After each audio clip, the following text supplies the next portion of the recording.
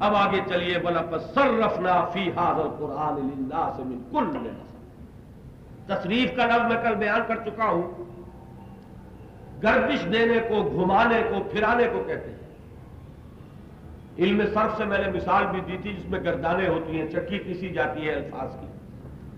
ہم نے اپنی آیات کو لوگوں کی ہدایت و رہنمائی کے لیے اس قرآن میں بہت گردش دی ہے۔ ایک پھول کا مضمون ہو تو 100 رنگ سے باندھو، وہ چند معاملات کے جن کا جاننے پر دار و مدار ہے ہدایت کا اور رہنمائی کا، اس کو ہم نے کتنے مختلف اسلوبوں سے، کتنے مختلف پیرائے بیان میں، مختلف ترتیبوں سے، مختلف الفاظ سے اس قرآن میں بیان کیا۔ کل مثل اس کے یہ معنی نہیں ہے کہ تمام مادی علوم بھی اس میں آ گئے۔ جو قرآن کا اصل مقصد ہے یہ ہدی للناس ہے۔ یہ کیمسٹری کتاب نہیں ہے، یہ زوالوجی کی کتاب نہیں ہے، یہ باٹنی کی کتاب نہیں ہے، یہ جیولوجی کی یا اسٹرونومی کی کتاب نہیں ہے، یہ کتاب ہدایت ہے۔ ہدی للناس ہے، ہدی للمتقین۔ اور لوگوں کی ہدایت کے لیے جن چیزوں کی ضرورت ہے، اصل وہ ہدایت، اس کے لیے ہم نے ہر پیرائے بیان، ہر اسلوب بیان اختیار کیا۔ وَلَقَدْ صَرَّفْنَا فِي هَذَا الْقُرْآنِ لِلنَّاسِ مِنْ كُلِّ مَثَلٍ۔ لیکن انسان بھی تو پھر کم نہیں، بڑا جھگڑا دیا، ہر بات کو کاٹ دینے والا، ہر دلیل کو کنج کر دینے والا، ایک نہ جو ہے وہ 100 دلیلوں کا جواب، ایک جھٹائی اور ایک ضد اور تعصب جو ہے وہ آپ کی تمام تدبیروں کا راستہ روک دینے والی۔ وَكَانَ الْإِنسَانُ أَكْثَرَ شَيْءٍ جَدَلًا۔ اور واقعہ یہ ہے کہ انسان بھی ہر شے سے بڑھ گیا ہے جدل میں، جھگڑے میں، حجت بازی میں۔ اور اس دور میں وہ جدل جو ہے، فلسفے کے جو طومار اس دور میں ہے، کوئی پڑھنا چاہے تو لرز اٹھے کہ کیا کیا پڑھوں۔ ہوتا یہ ہے کہ کسی کو کسی مصنف سے ایک شوق پیدا ہو گیا، وہ اسی کو پڑھتا رہا، وہی اس کا اوڑھنا بچھونا ہو گیا، برٹرینڈ رسل ہی اس کے دماغ میں ایسا گھسا کہ پھر نکل نہیں سکتا، اور اس نے پڑھائی نہیں۔ آئیڈیلسٹک ویو جو ہے فلسفے میں، اس کو پڑھنا آسان نہیں۔ اپیئرنس اینڈ ریئلٹی پڑھو تو صحیح، بریڈلے کی کتاب جس کو کہتے ہیں کہ دانتوں پسینہ آ جائے گا۔ فلسفے کے میدان میں ایک نظریہ ہے جو مذہب کا مؤید ہے، تائید کرنے والا، اور وہ آئیڈیلزم ہے جو اس دور میں بالکل دب چکا۔ اب تو میٹریلزم ہے، فینومینلزم ہے، امپیریسزم ہے، اب تو جتنے بھی ہیں، یہاں تک کہ جو جدید ترین لنگوسٹکس کا جو فلسفہ ہے، اس نے تو ہر شے کی جڑ کاٹنا۔ لاجیکل پازیٹیوزم ہے برٹرینڈ رسل کا، جس لڑین کی موت پر یہاں لوگوں نے تعزیت کے ریزولوشن پاس کی۔ اس دور میں الحاد کا سب سے بڑا مبلغ، اس دور میں جس کے فلسفے نے سب سے زیادہ دین اور مذہب کو نقصان پہنچایا، وہ برٹرینڈ رسل ہے۔ اور دوسرا شخص ین پال سارترے، ساس جسے کہتے ہیں، شاید اس کی موت پر بھی یہی ہو، اور رجال دین بھی شاید تعزیت کے ریزولوشن پاس کرے۔ تو یہ ہے وہ لوگ کہ جنہوں نے ذہنوں کے اندر کان الانسان اکثر شیء جدلا، پڑھیے تو صحیح، سٹی گم ہو جائے گی، کس کس دلیل کا جواب دیں گے اور کس کس بات کا توڑ کریں گے۔ وَلَقَدْ صَرَّفْنَا فِي هَذَا الْقُرْآنِ لِلنَّاسِ مِنْ كُلِّ مَثَلٍ وَكَانَ الْإِنسَانُ أَكْثَرَ شَيْءٍ جَدَلًا۔ ہاں، پناہ گاہ ہے تو یہی ہے جو ہم کل پڑھ چکے۔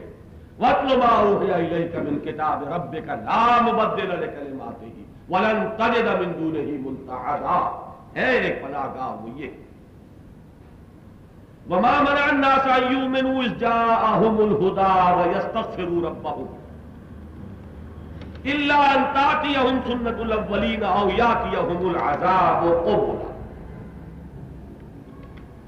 اس آیت کا ترجمہ کرنے سے پہلے ذرا سورہ بنی اسرائیل میں بھی اسی آیت کو دیکھ لیجیے۔ آیت نمبر 94 ہے بنی اسرائیل کی۔ وَمَا مَنَعَ النَّاسَ أَن يُؤْمِنُوا إِذْ جَاءَهُمُ الْهُدَى، بعین ہی انہی الفاظ سے شروع ہو رہی۔ اور وہ کون سی چیز ہے کہ جس نے روکا ہے انسان کو اس سے کہ وہ ایمان لے آئے، جبکہ الہدا اس کے پاس آ چکا۔ سوال ہے، مسئلہ پیدا ہوتا ہے، اگر انسان انسان ہے،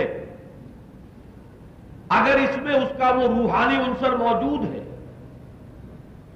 اگر اس کے اندر طلب ہدایت کا مادہ ہے، اور پھر جب کہ الہدا آ گئی، الہدا قرآن مجید، هو الذی ارسل رسولہ بالہدا ودین الحق لیظہرہ علی الدین کلہ، یہ ہدی للناس ہدی للمتقین، یہ الہدا۔ ما منع الناس ان یؤمنوا اذ جاءہم الہدا، کون سی چیز ہے جس نے روکا انسانوں کو اس سے کہ وہ ایمان لاتے جبکہ ان کے پاس الہدا آ چکی؟ الا ان قالوا ابعث اللہ بشرا رسولا،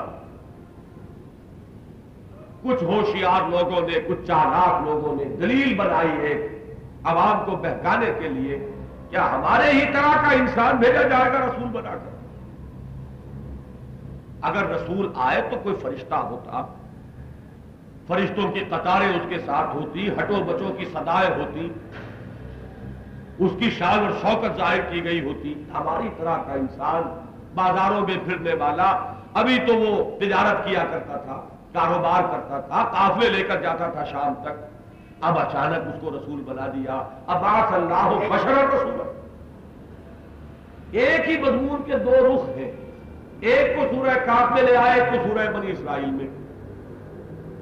ضلالت و گمراہی کے لیے سب سے بڑا ہتھ کنڈا، سب سے بڑا پروپیگنڈا جو اختیار کیا ہے اشرار نے، جو شیطان نے سجھایا اور اس کی ذریت مانوی نے اختیار کیا، وہ تو یہ تھا کہ ابعث اللہ بشرا رسولا، وہی مضمون اس کا رخ دوسرا لے لیجیے سورہ کہف میں، وما منع الناس ان یؤمنوا اذ جاءہم الہدی ویستغفروا ربہم الا ان تأتیہم سنت الاولین او یأتیہم العذاب قبلا۔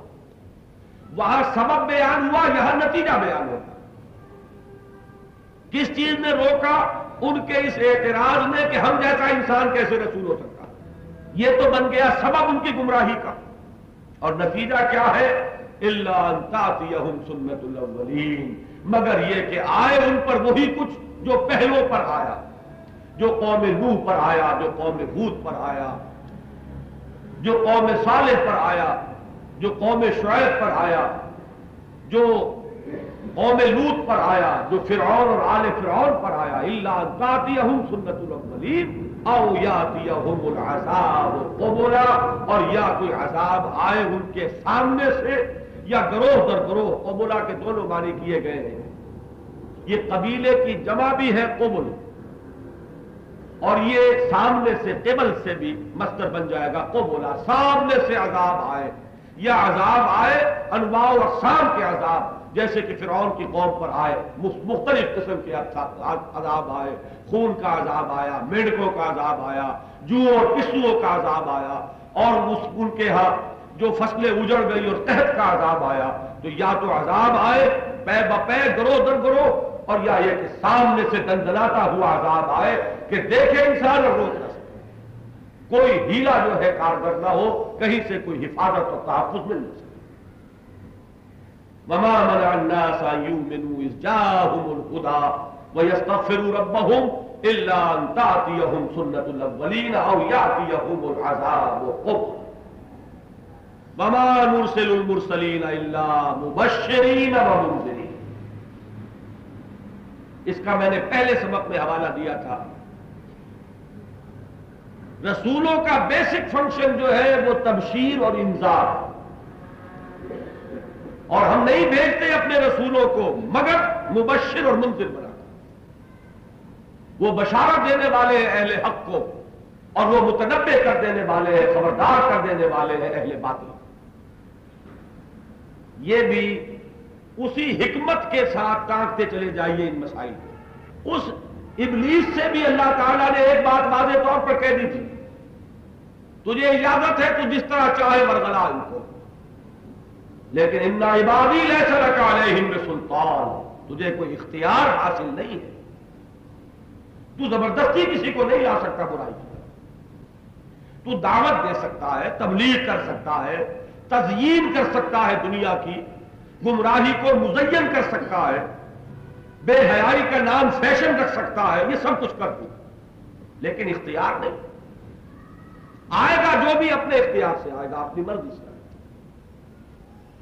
ان عبادی لیس لک علیہم بسلطان، کوئی اختیار نہیں ہے تمہیں کہ کسی انسان کو مجبوراً لے آؤ گمراہی. اسی طرح مقابلے کی قوت کون سی تھی؟ انبیاء و رسل، دعوت حق، یہ کتابیں اور یہ وحی. اس کے بارے میں بھی فرما دیا انک لا تہدی من احببت ولکن اللہ یہدی من یشاء. کسی نبی کو اختیار نہیں کہ جس کو چاہے زبردستی ہدایت پر لے آئے، ورنہ حضرت نوح کے سامنے ان کا بیٹا غرق نہ ہوتا، ورنہ حضرت نوح اور حضرت لوط علیہ السلام کی بیویاں جو ہے وہ معذبین کے ساتھ نہ رہ گئی، ورنہ حضرت ابراہیم جس طرح کف افسوس ملتے ہوئے گھر سے نکلے تھے. میں نے وہ آیات آپ کو سنائی تھی، سلام علیک ساستغفر لک ربی انہ کان بی حفیہ. بات گمراہ نہ رہتا کبھی. ابو طالب کبھی اس دنیا سے ایمان کے بغیر نہ جاتے اگر اختیار ہوتا. اختیار نہ انہیں ہے نہ اختیار آپ. یہ تو انسان کا اپنا انتخاب ہے کدھر جانا چاہتا ہے. فمن شاء فلیؤمن ومن شاء فلیکفر. یہ آپ کے اپنے اندر ہے، یہاں فیصلہ ہوگا کدھر جانا ہے کدھر نہیں جانا. ادھر جاؤ گے ایک قدم بدی کی طرف اٹھاؤ گے، 10 قدم اٹھانے کے امکانات اور پیدا ہوں گے. نیکی کی طرف آؤ گے، ایک قدم اٹھاؤ گے، 10 قدم آسان ہوگا. یہ ہے تحصیل.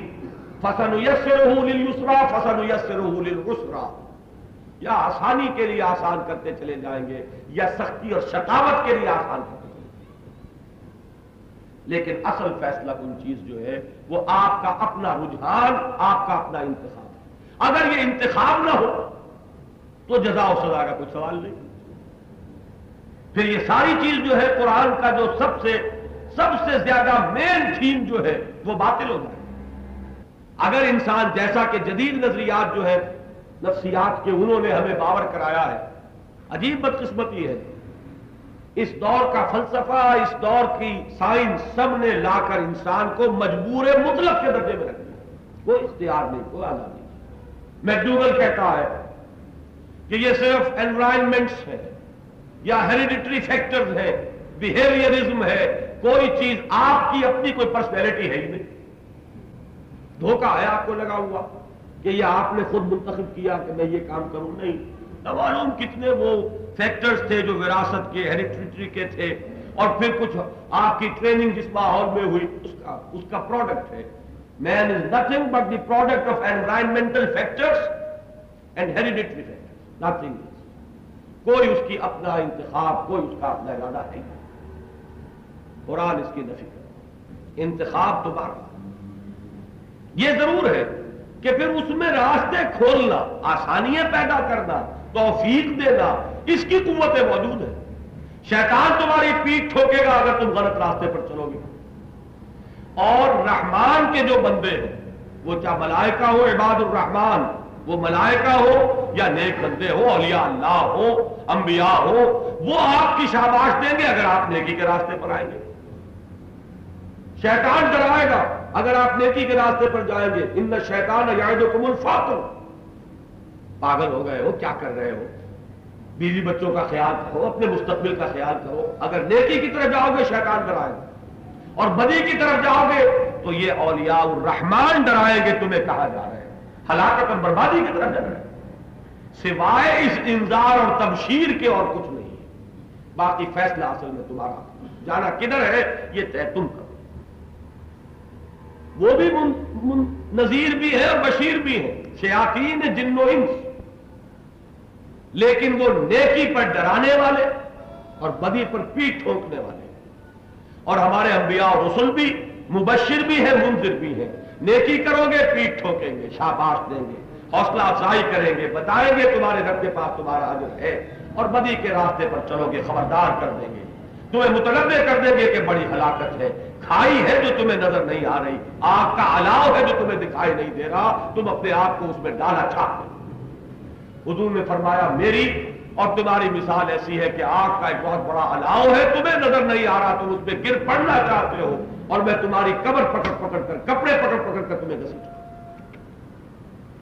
وما نرسل المرسلین الا مبشرین ومنذرین۔ اس کا تعلق نوٹ کیجئے اکثر جدلا سے۔ جب کوئی انتہائی جدال پر اتر آئے تو قرآن نے تعریف کی ان لوگوں کی، وَإِذَا خَاطَبَهُمُ الْجَاهِلُونَ قَالُوا سَلَامًا۔ تمہارے لیے ان کو زبردستی حق پر لے آنا نہیں ہے ممکن۔ اگر انہی میں رجحان نہیں، انہی میں نیکی کی طرف کوئی میلان نہیں ہے تو اپنے آپ کو ہلکان نہ کرو، قالوا سلاما کہو اور علیحدہ ہو جاؤ، اس لیے کہ تمہارا مقام جو ہے وَمَا نُرْسِلُ الْمُرْسَلِينَ إِلَّا مُبَشِّرِينَ وَمُنذِرِينَ۔ یہ میں نوٹ کرا چکا ہوں کہ یہی مضمون سورہ کرتے ہوئے وَمَا أَرْسَلْنَاكَ إِلَّا مُبَشِّرًا وَنَذِيرًا، الا بشیرا ونذیرا یا مبشرا ونذیرا، یہ نوٹ کر دیکھیں۔ وما ارسلناک الا مبشرا ونذیرا، آیت نمبر 105۔ اور یہ بھی میں نوٹ کرا چکا کہ ان دونوں صورتوں میں قرآن مجید کو بشیر بھی کہا گیا، نذیر بھی کہا گیا، تو گویا کہ نبوت اور رسالت کا قائم مقام ہے قرآن مجید دعوت الآباء۔ ان هذا القرآن يهدي للتي هي اقوم ويبشر المؤمنين الذين يعملون الصالحات ان لهم اجرا كبيرا وان الذين لا يؤمنون بالاخره اعتدنا لهم عذابا اليما۔ الحمد لله الذي انزل على عبده الكتاب ولم يجعل له عوجا قيما لينذر باسا شديدا من لدنه ويبشر المؤمنين الذين يعملون الصالحات ان لهم اجرا حسنا ماكثين فيه ابدا وينذر الذين قالوا اتخذ الله ولدا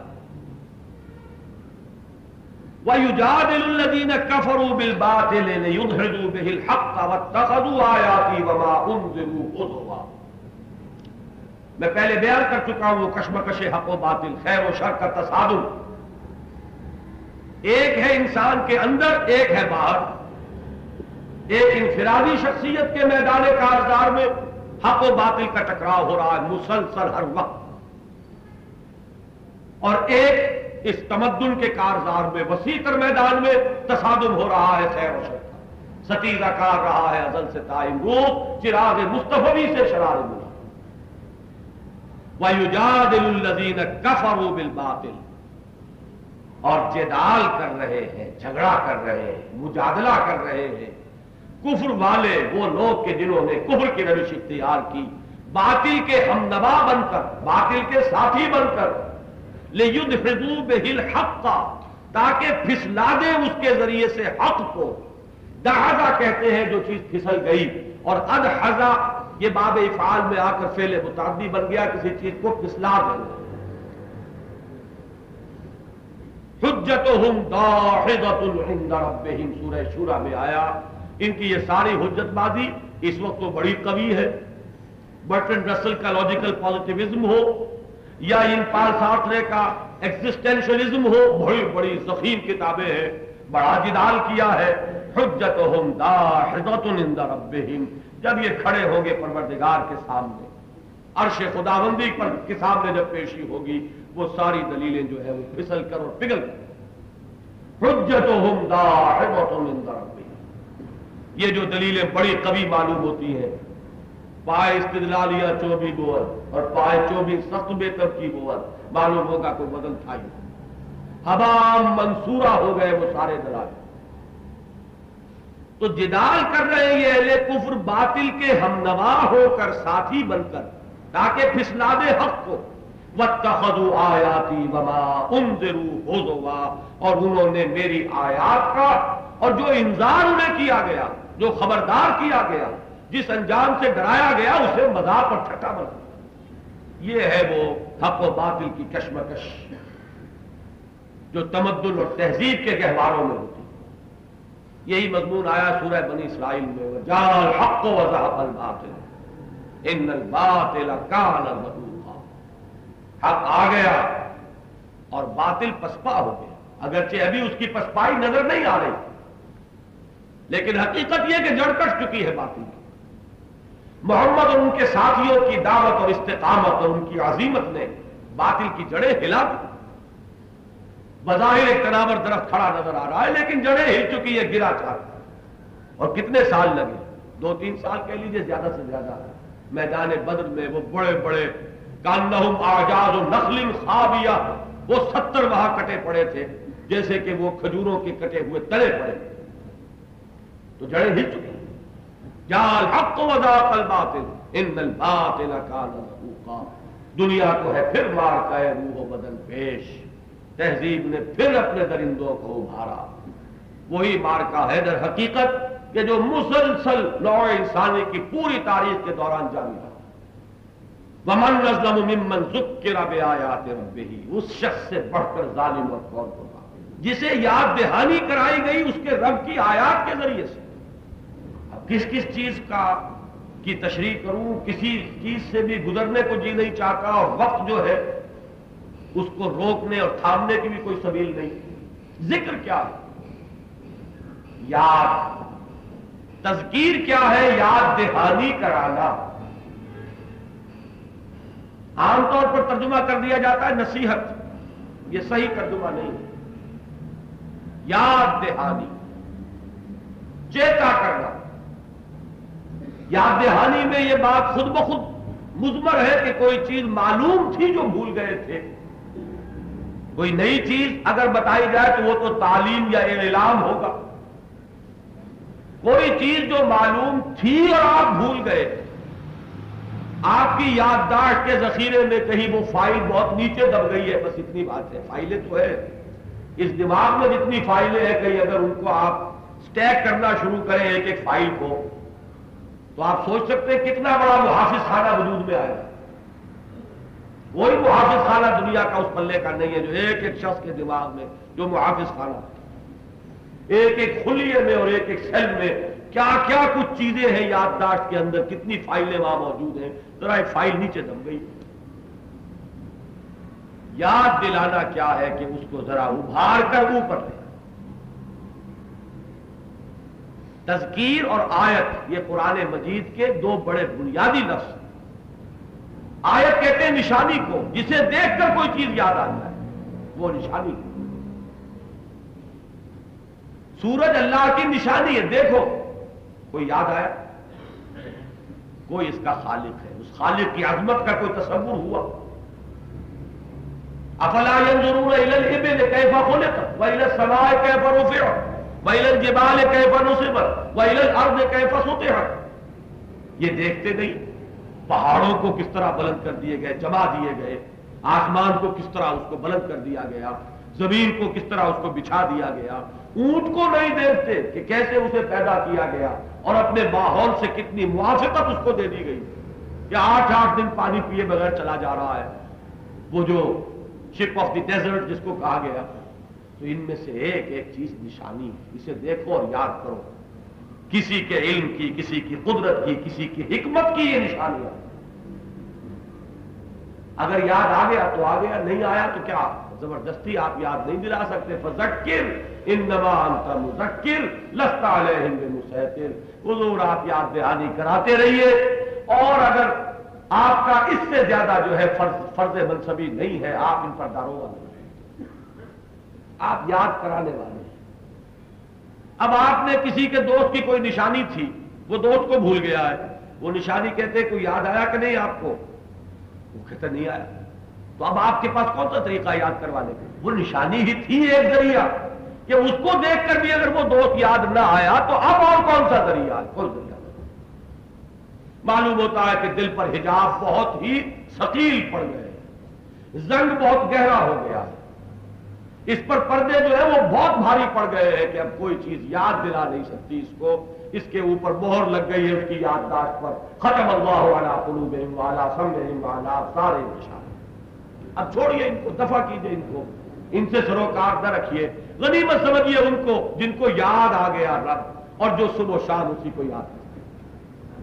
وَاصْبِرْ نَفْسَكَ مَعَ الَّذِينَ يَدْعُونَ رَبَّهُمْ بِالْغَدَاةِ وَالْعَشِيِّ يُرِيدُونَ وَجْهَهُ وَلَا تَعْدُ عَيْنَاكَ عَنْهُمْ تُرِيدُ زِينَةَ الْحَيَاةِ الدُّنْيَا وَلَا تُطِعْ مَنْ أَغْفَلْنَا قَلْبَهُ عَنْ ذِكْرِنَا وَاتَّبَعَ هَوَاهُ وَكَانَ أَمْرُهُ فُرُطًا. وَمَنْ أَظْلَمُ مِمَّنْ ذُكِّرَ بِآيَاتِ رَبِّهِ فَأَعْرَضَ عَنْهَا. اس شخص سے بڑھ کر ظالم اور بدبخت اور شقی اور کون ہوگا جس کو یاد دہانی کرائی جا رہی ہو اس کی رب کی آیات کے ذریعے سے کتنی نشانیاں دکھا دی، آفاق میں دکھائی، انفس میں دکھائی، کلام اللہ کا ایک ایک لفظ جو ہے اللہ کی ایک نشانی ہے۔ اگر ان سب کو دیکھ کر بھی یاد نہیں آتا بلکہ فاعرض عنہا، وہ اعراض ہی کر رہے ہیں ان نشانیوں سے، وَنَسِيَ مَا قَدَّمَتْ يَدَاهُ، اور بھول گیا ہے کہ کیا آگے بھیجا ہوا ہے، اس کا بھی کوئی خوف نہیں کہ کیا کرتوت کیا کمائی ہے جو آگے جمع کرائی ہے۔ اِنَّا جَعَلْنَا عَلَىٰ قُلُوبِهِمْ أَكِنَّةً أَن يَفْقَهُوهُ، وہی مضمون کہ ختم اللہ علی قلوبہم وعلی سمعہم وعلی ابصارہم، الفاظ بدلے ہوئے مضمون وہی ہے، ہم نے ان کے دلوں پر پردے ڈال دیے ہیں، ان یفقہوا، مبادا یہ سمجھ پائے، وفی آذانہم وقرا، ان کے کانوں میں ثقل پیدا کر دیا ہے، وَإِن تَدْعُوهُمْ إِلَى الْهُدَىٰ فَلَن يَهْتَدُوا إِذًا أَبَدًا، اور اے نبی کتنا ہی آپ ہدایت کی طرف ان کو بلاتے رہے، یہ ہدایت پانے والے نہیں ہے ابدا، کبھی بھی ہدایت۔ اس کو بھی کمپیئر کر لیجئے، سورہ بنی اسرائیل کی آیت نمبر 46 میں یہی مضمون آیا، وَإِذَا قَرَأْتَ الْقُرْآنَ جَعَلْنَا بَيْنَكَ وَبَيْنَ الَّذِينَ لَا يُؤْمِنُونَ بِالْآخِرَةِ حِجَابًا مَسْتُورًا، اے نبی جب آپ قرآن پڑھتے ہیں تبلیغ کے لیے، ہدایت کے لیے خلق کی، ہم آپ کے اور ان لوگوں کے جنہیں آخرت کا یقین نہیں ہے ان کے مابین ایک مخفی حجاب حائل کر دیں، وَجَعَلْنَا عَلَىٰ قُلُوبِهِمْ أَكِنَّةً أَن يَفْقَهُوهُ وَفِي آذَانِهِمْ وَقْرٌ، اور ہم ان کے دلوں پر پردے ڈال دیتے ہیں، مبادا وہ سمجھ پائے، اور ان کے کانوں میں ہم نے ثقل پیدا کر دیا، وَإِذَا ذَكَرْتَ رَبَّكَ فِي الْقُرْآنِ وَحْدَهُ وَلَّوْا عَلَىٰ أَدْبَارِهِمْ نُفُورًا، اور جب آپ اس قرآن میں صرف ایک ہی اکیلے اور تنہا خدا کا ذکر کرتے ہیں تو وہ دوڑتے ہیں نفرت سے، منہ موڑ لیتے ہیں کہ یہ ہمارے الہہ کہاں گئے، یہ چھوٹے معبود ہمارے جن سے ہم دعائیں کرتے ہیں اور جن سے ہم استغاثے کرتے ہیں ان کا کوئی ذکر نہیں کرتے، بالکل وہابی ہو گئے۔ وَرَبُّكَ الْغَفُورُ ذُو الرَّحْمَةِ، اور تمہارا رب بہت مغفرت کرنے والا، بہت چشم پوشی کرنے والا اور بہت رحمت والا۔ اس رحمت کا یہاں مظہر کیا ہے وہ آگے آ رہا ہے، اس بہت چشم پوشی کرنے اور بہت رحمت سے دھوکہ یہ نہ کھا جائے کہ وہ محاسبہ نہیں کرے گا، وہ پوچھ گچھ نہیں کرے گا، جزا و سزا نہیں دے گا، نہیں، یہ نتیجہ غلط ہے۔ وہ جو کہا تھا ایک بہت بڑے عالم دین نے ایک خاص شخص کے بارے میں کہ کلمۃ حق ارید بہ الباطل، بات تو صحیح کہہ رہا ہے لیکن اس سے اس کا جو مقصد ہے وہ صحیح نہیں، تو بات صحیح ہے، وہ بہت مغفرت والا اور بہت رحمت والا ہے، لیکن اس کا یہ نتیجہ درست نہیں ہے کہ نچنت ہو جاؤ، بے فکر ہو جاؤ اس کی پکڑ سے اور اس کے حساب کتاب سے اور اس کی جزا و سزا سے، یہ دھوکہ ہوتا ہے۔ یا ایھا الانسان ما غرک بربک الکریم، اس دھوکے میں تو آنا مت۔ ہاں، اس کی رحمت کا مظہر یہ ہے کہ وہ فوراً نہیں پکڑتا، مہلت دیتا۔ اس کی رحمت کا ایک مظہر یہ ہے کہ جو توبہ کرے اس کو بخش دیتا، ورنہ تو قانون تو یہ ہو سکتا ہے کر چکے ہو، اب اس کی سزا تو ملے گی۔ ایک دفعہ چوری کی ہے، زنا کیا ہے، اس کی سزا تو مل کر رہے گی، آئندہ ٹھیک ہے تم بھی اپنا عمل درست رکھو، ہم بھی نہیں پکڑے، تو شاید عدل تو یہ ہے، لیکن رحمت یہ ہے کہ اگر کوہ احد کے برابر بھی گناہ ہے، لاؤ والی مجھے کوئی پرواہ نہیں، توبہ کرو، توبہ کرو خالص، توبۃ نصوحا، توبہ وہ توبہ کی تسبیح نہ ہو صرف 1000 مرتبہ 2000 مرتبہ، بلکہ وہ توبہ ہو حقیقتاً توبہ جس میں واقعی پشیمانی بھی ہو، ندامت ہو، جس میں عزم مصمم ہو اس معصیت کو ترک کر دینے کا، اور جس میں فی الواقع اس معصیت کو ترک کر دیا جائے، ہاں دوبارہ پھر کبھی نفس کا کوئی جھونکا جو ہے تیز چلے، نفسانی ہوا کا، اور پھر آدمی پھسل جائے وہ بات دوسری، ایک مرتبہ اس گناہ کا ترک کرنا لازمی، یہ توبۃ النصوح۔ یا ایھا الذین آمنوا توبوا الی اللہ توبۃ نصوحا عسیٰ ربکم ان یکفر عنکم سیئاتکم، اللہ تم سے تمہاری برائیوں کو دور کر دے گا، نامہ اعمال کے دھبے دھو دے گا۔ یہ ہے اس کی رحمت اور مغفرت۔ وَرَبُّكَ الْغَفُورُ ذُو الرَّحْمَةِ، تیرا رب بہت مغفرت والا اور بڑی رحمت والا ہے۔ لَوْ يُؤَاخِذُهُم بِمَا كَسَبُوا لَعَجَّلَ لَهُمُ الْعَذَابَ، اگر وہ پکڑتا ان کو ان کی ہر کمائی پر تو عذاب لے آتا فوراً۔ ادھر آپ نے جرم کیا ادھر سزا ملی، ادھر جھوٹ بولا ادھر آپ کی زبان کے اندر کوئی گھوڑا نکلا ہے، کوئی پھن سے نکل آئی، ادھر آپ نے حرام کھایا اور ادھر پیٹ میں درد ہوا، نہیں ہوتا، مہلت دیتا۔ لو یؤاخذهم بما كسبوا لعجل لهم العذاب، عذاب لے آتا فوراً۔ وہ رسی دراز کرتا ہے، وہ مہلت دیتا ہے، وہ امہال و تمہیل سے کام لیتا ہے، وہ انذار و تبشیر کا پورا موقع جو ہے داعیان حق کو دیتا ہے۔ ایسا نہیں ہے کہ کوہ صفا پرواز کہا حضور نے، قوم نے انکار کر دیا، فوراً مکے کے اوپر کوئی عذاب آ گیا۔ کیسی کیسی چھوٹ دی ہے۔ ستا لو ہمارے نبی کو بھی جتنا چاہو، آزما لو ہمارے ان نام لیواؤں کو بھی جتنا چاہو، جس طرح چاہو امتحانوں میں ڈال لو، چھوٹ ہے تمہیں، لیکن تذکیر ہو رہی ہے، نصیحت ہو رہی ہے، دعوت جاری ہے، اور مہلت پر مہلت دی جا رہی ہے، رسی جو ہے وہ دراز ہوگی۔ بل لہم موعد لن یجدوا من دونہ موئلا، ہاں ایک وقت مقرر ہے وعدے کا، جس سے پھر کوئی پناہ گاہ کسی کو نہیں ملے گی، غیر مختتم نہیں ہے، یہ اختتام پذیر ہو جائے گی یہ مہلت اصلاح، اس کے اندر اندر ہوش میں آ گئے تو عافیت ہے۔ پھر جب وہ گھڑی آن پہنچی عذاب کی اور پکڑ کی، لن یجدوا من دونہ موئلا، وآلا الیہ کہتے ہیں کسی کی پناہ میں آ گیا، موئل اس سے بنا، اس میں ظرف پناہ کی جگہ، جیسے مسجد، موقف، لن یجدوا من دونہ موئلا، تو پھر یہ کوئی پناہ گاہ نہ پائیں گے، اللہ ہی ہے بس ایک پناہ گاہ۔ وَتِلْكَ الْقُرَىٰ أَهْلَكْنَاهُمْ لَمَّا ظَلَمُوا، اور دیکھ لو یہ بستیاں ہیں تمہارے چاروں طرف موجود جن کو ہم نے ہلاک کیا جبکہ انہوں نے ظلم کی روش اختیار کی، ظلم بمانی کفر بھی اور ظلم بمانی شرک بھی، اور ظلم اس معنی میں بھی جس معنی میں ہم بولتے ہیں لفظ ظلم۔ تِلْكَ الْقُرَىٰ أَهْلَكْنَاهُمْ لَمَّا ظَلَمُوا، اس طرح اشارہ کیا، دیکھ لو، اس لیے کہ مکے کے لوگ قافلے لے کر جاتے تھے، سمود کی بستیاں آتی تھی، مدائن صالح پر سے گزرتے تھے، اور آگے چلتے تھے بحر بردار کے مغربی ساحل پر وہ قوم لوط کی وہ بستیاں جو الٹ دی گئی تھی، وہ جو تھیڑ کبھی کبھی آپ بھی دیکھتے ہو کہیں چلتے ہوئے، کوئی ٹیلا ہے تھیڑ جنہیں کہتے ہیں، کبھی کوئی جیتی جاگتی بستی یہاں تھی، کبھی یہاں انسان تھے، لیکن اب کَأَن لَّمْ يَغْنَوْا فِيهَا، ایسے ہو گئے جیسے کہ کبھی تھے۔ لا یرا الا مساکنہم، کچھ نظر نہیں آ رہا، مسکن رہ گئے، مکین نہیں۔ تلک القریٰ اہلکناہم لما ظلموا وجعلنا لمہلکہم موعدا، اور ہم نے ان کی ہلاکت کا بھی ایک وقت معین مقرر کیا۔ یہ وہی وعدے سے موعد اس میں ظرف بن گیا، وقت وعدہ بھی موعد ہوگا اور مقام وعدہ بھی موعد ہوگا، اس میں ظرف زمان، ظرف مکان دونوں کو وہی ہوگا۔ تو موعد وعدہ گاہ، وعدے کی جگہ اور وعدے کا وقت، ہم نے ان کی ہلاکت کا ایک وقت معین کیا۔ اس سے پہلے وہ کہتے رہے کہ لے آؤ عذاب، لے آؤ عذاب، تو ہمارا وقت تو معین تھا، ان کے مانگنے سے نہیں آئے، البتہ جب وہ وقت معین آ گیا تو پھر اس کا ٹالنے والا کوئی نہیں۔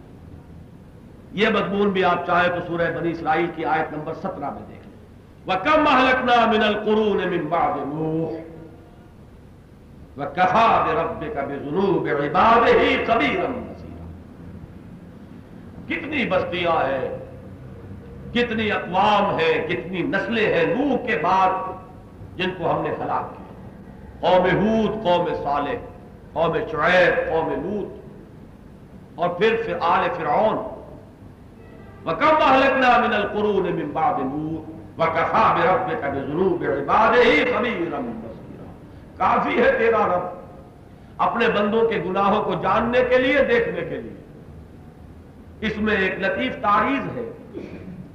کبھی کبھی اہل ایمان بھی بے صبری سے چاہتے ہیں کہ اب عذاب آ جانا چاہیے، کب تک انہیں مہلت دی جائے گی؟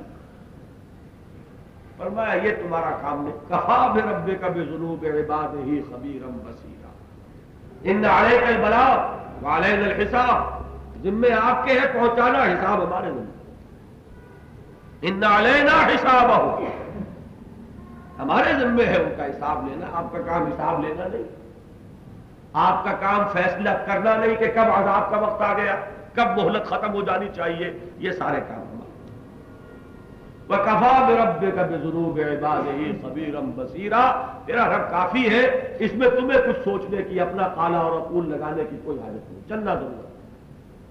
یہ حضرات 8 رکوع مکمل ہو گئے سورہ مبارکہ۔ اب 2 رکوعوں میں ایک واقعہ آ رہا ہے، قصہ آ رہا ہے۔ یہ قصہ بعض پہلوؤں سے کافی اشکالات لیے ہوئے ہیں، اس میں بڑے مسائل تفسیری پیدا ہوتے ہیں۔ میں یہ چاہتا ہوں کہ پہلے وہ قصہ جس ترتیب کے ساتھ اور جس تدریج کے ساتھ یہ صحیحین میں آیا ہے احادیث میں، اس کو میں کچھ اختصار کے ساتھ اپنے الفاظ میں بیان کر دوں تاکہ پھر یہ قرآن مجید کے اس بیان کو سمجھنا مزید آسان ہو۔ یہ روایت صحیحین میں ہے، بخاری میں بھی اور مسلم میں بھی، اور دونوں میں حضرت سعید ابن جبیر ہے اس کے راوی، اور وہ واقعہ یہ بیان کرتے ہیں۔ اس میں حضرت موسیٰ اور ایک اللہ کے بندے کا قصہ، اور چونکہ حضرت موسیٰ علیہ السلام کو یہاں ایک شاگرد کی حیثیت سے دکھایا گیا اللہ کے اس بندے کے سامنے، تو یہودیوں کے تکبر کو اس سے ٹھیس پہنچی۔ انہوں نے یہ کہا کہ یہ موسیٰ ابن عمران نہیں تھے، یہ موسیٰ کوئی اور تھے جن کا واقعہ آیا ہے۔ تو ان کے زیر اثر یہ بات کہیں مسلمانوں میں بھی پھیل گئی۔ تو حضرت سعید ابن جبیر فرماتے ہیں رضی اللہ تعالی عنہ کہ میں نے حضرت ابن عباس ابن الامہ رضی اللہ تعالی عنہما، میں نے ان سے کہا کہ یہ نوف بکالی جو ہے وہ یہ کہتا پھرتا ہے کہ یہ جو واقعہ سورہ کہف میں آیا ہے، حضرت موسیٰ اور حضرت خضر کہیے اس لیے کہ حدیث میں ان کا نام خضر معین ہوا، قرآن مجید میں نام کہیں نہیں آیا ہے، عبد من عباد۔ تو بار بار میں وہی الفاظ کہوں، لمبا وقت زیادہ گزرے گا حضرت خضر پر۔ تو یہ موسیٰ وہ نہیں تھے بنی اسرائیل والے، موسیٰ ابن عمران نہیں تھے بلکہ کوئی اور موسیٰ۔ اس پر حضرت ابن عباس نے فرمایا رضی اللہ تعالی عنہما کہ وہ دشمن خدا جھوٹ بکتا ہے۔ میں نے خود سنا نبی اکرم صلی اللہ علیہ وسلم سے، اب یہ یہاں پر حدیث مرفوع ہوگی کہ انہوں نے بتایا کہ ایک مرتبہ حضرت موسیٰ علیہ السلام بنی اسرائیل کو واعظ فرما رہے تھے، کہیں خطاب کو تقریر کر رہے تھے۔ تو مجمع میں سے ایک شخص نے کہا کہ اس وقت روئے زمین پر سب سے بڑا عالم کون ہے؟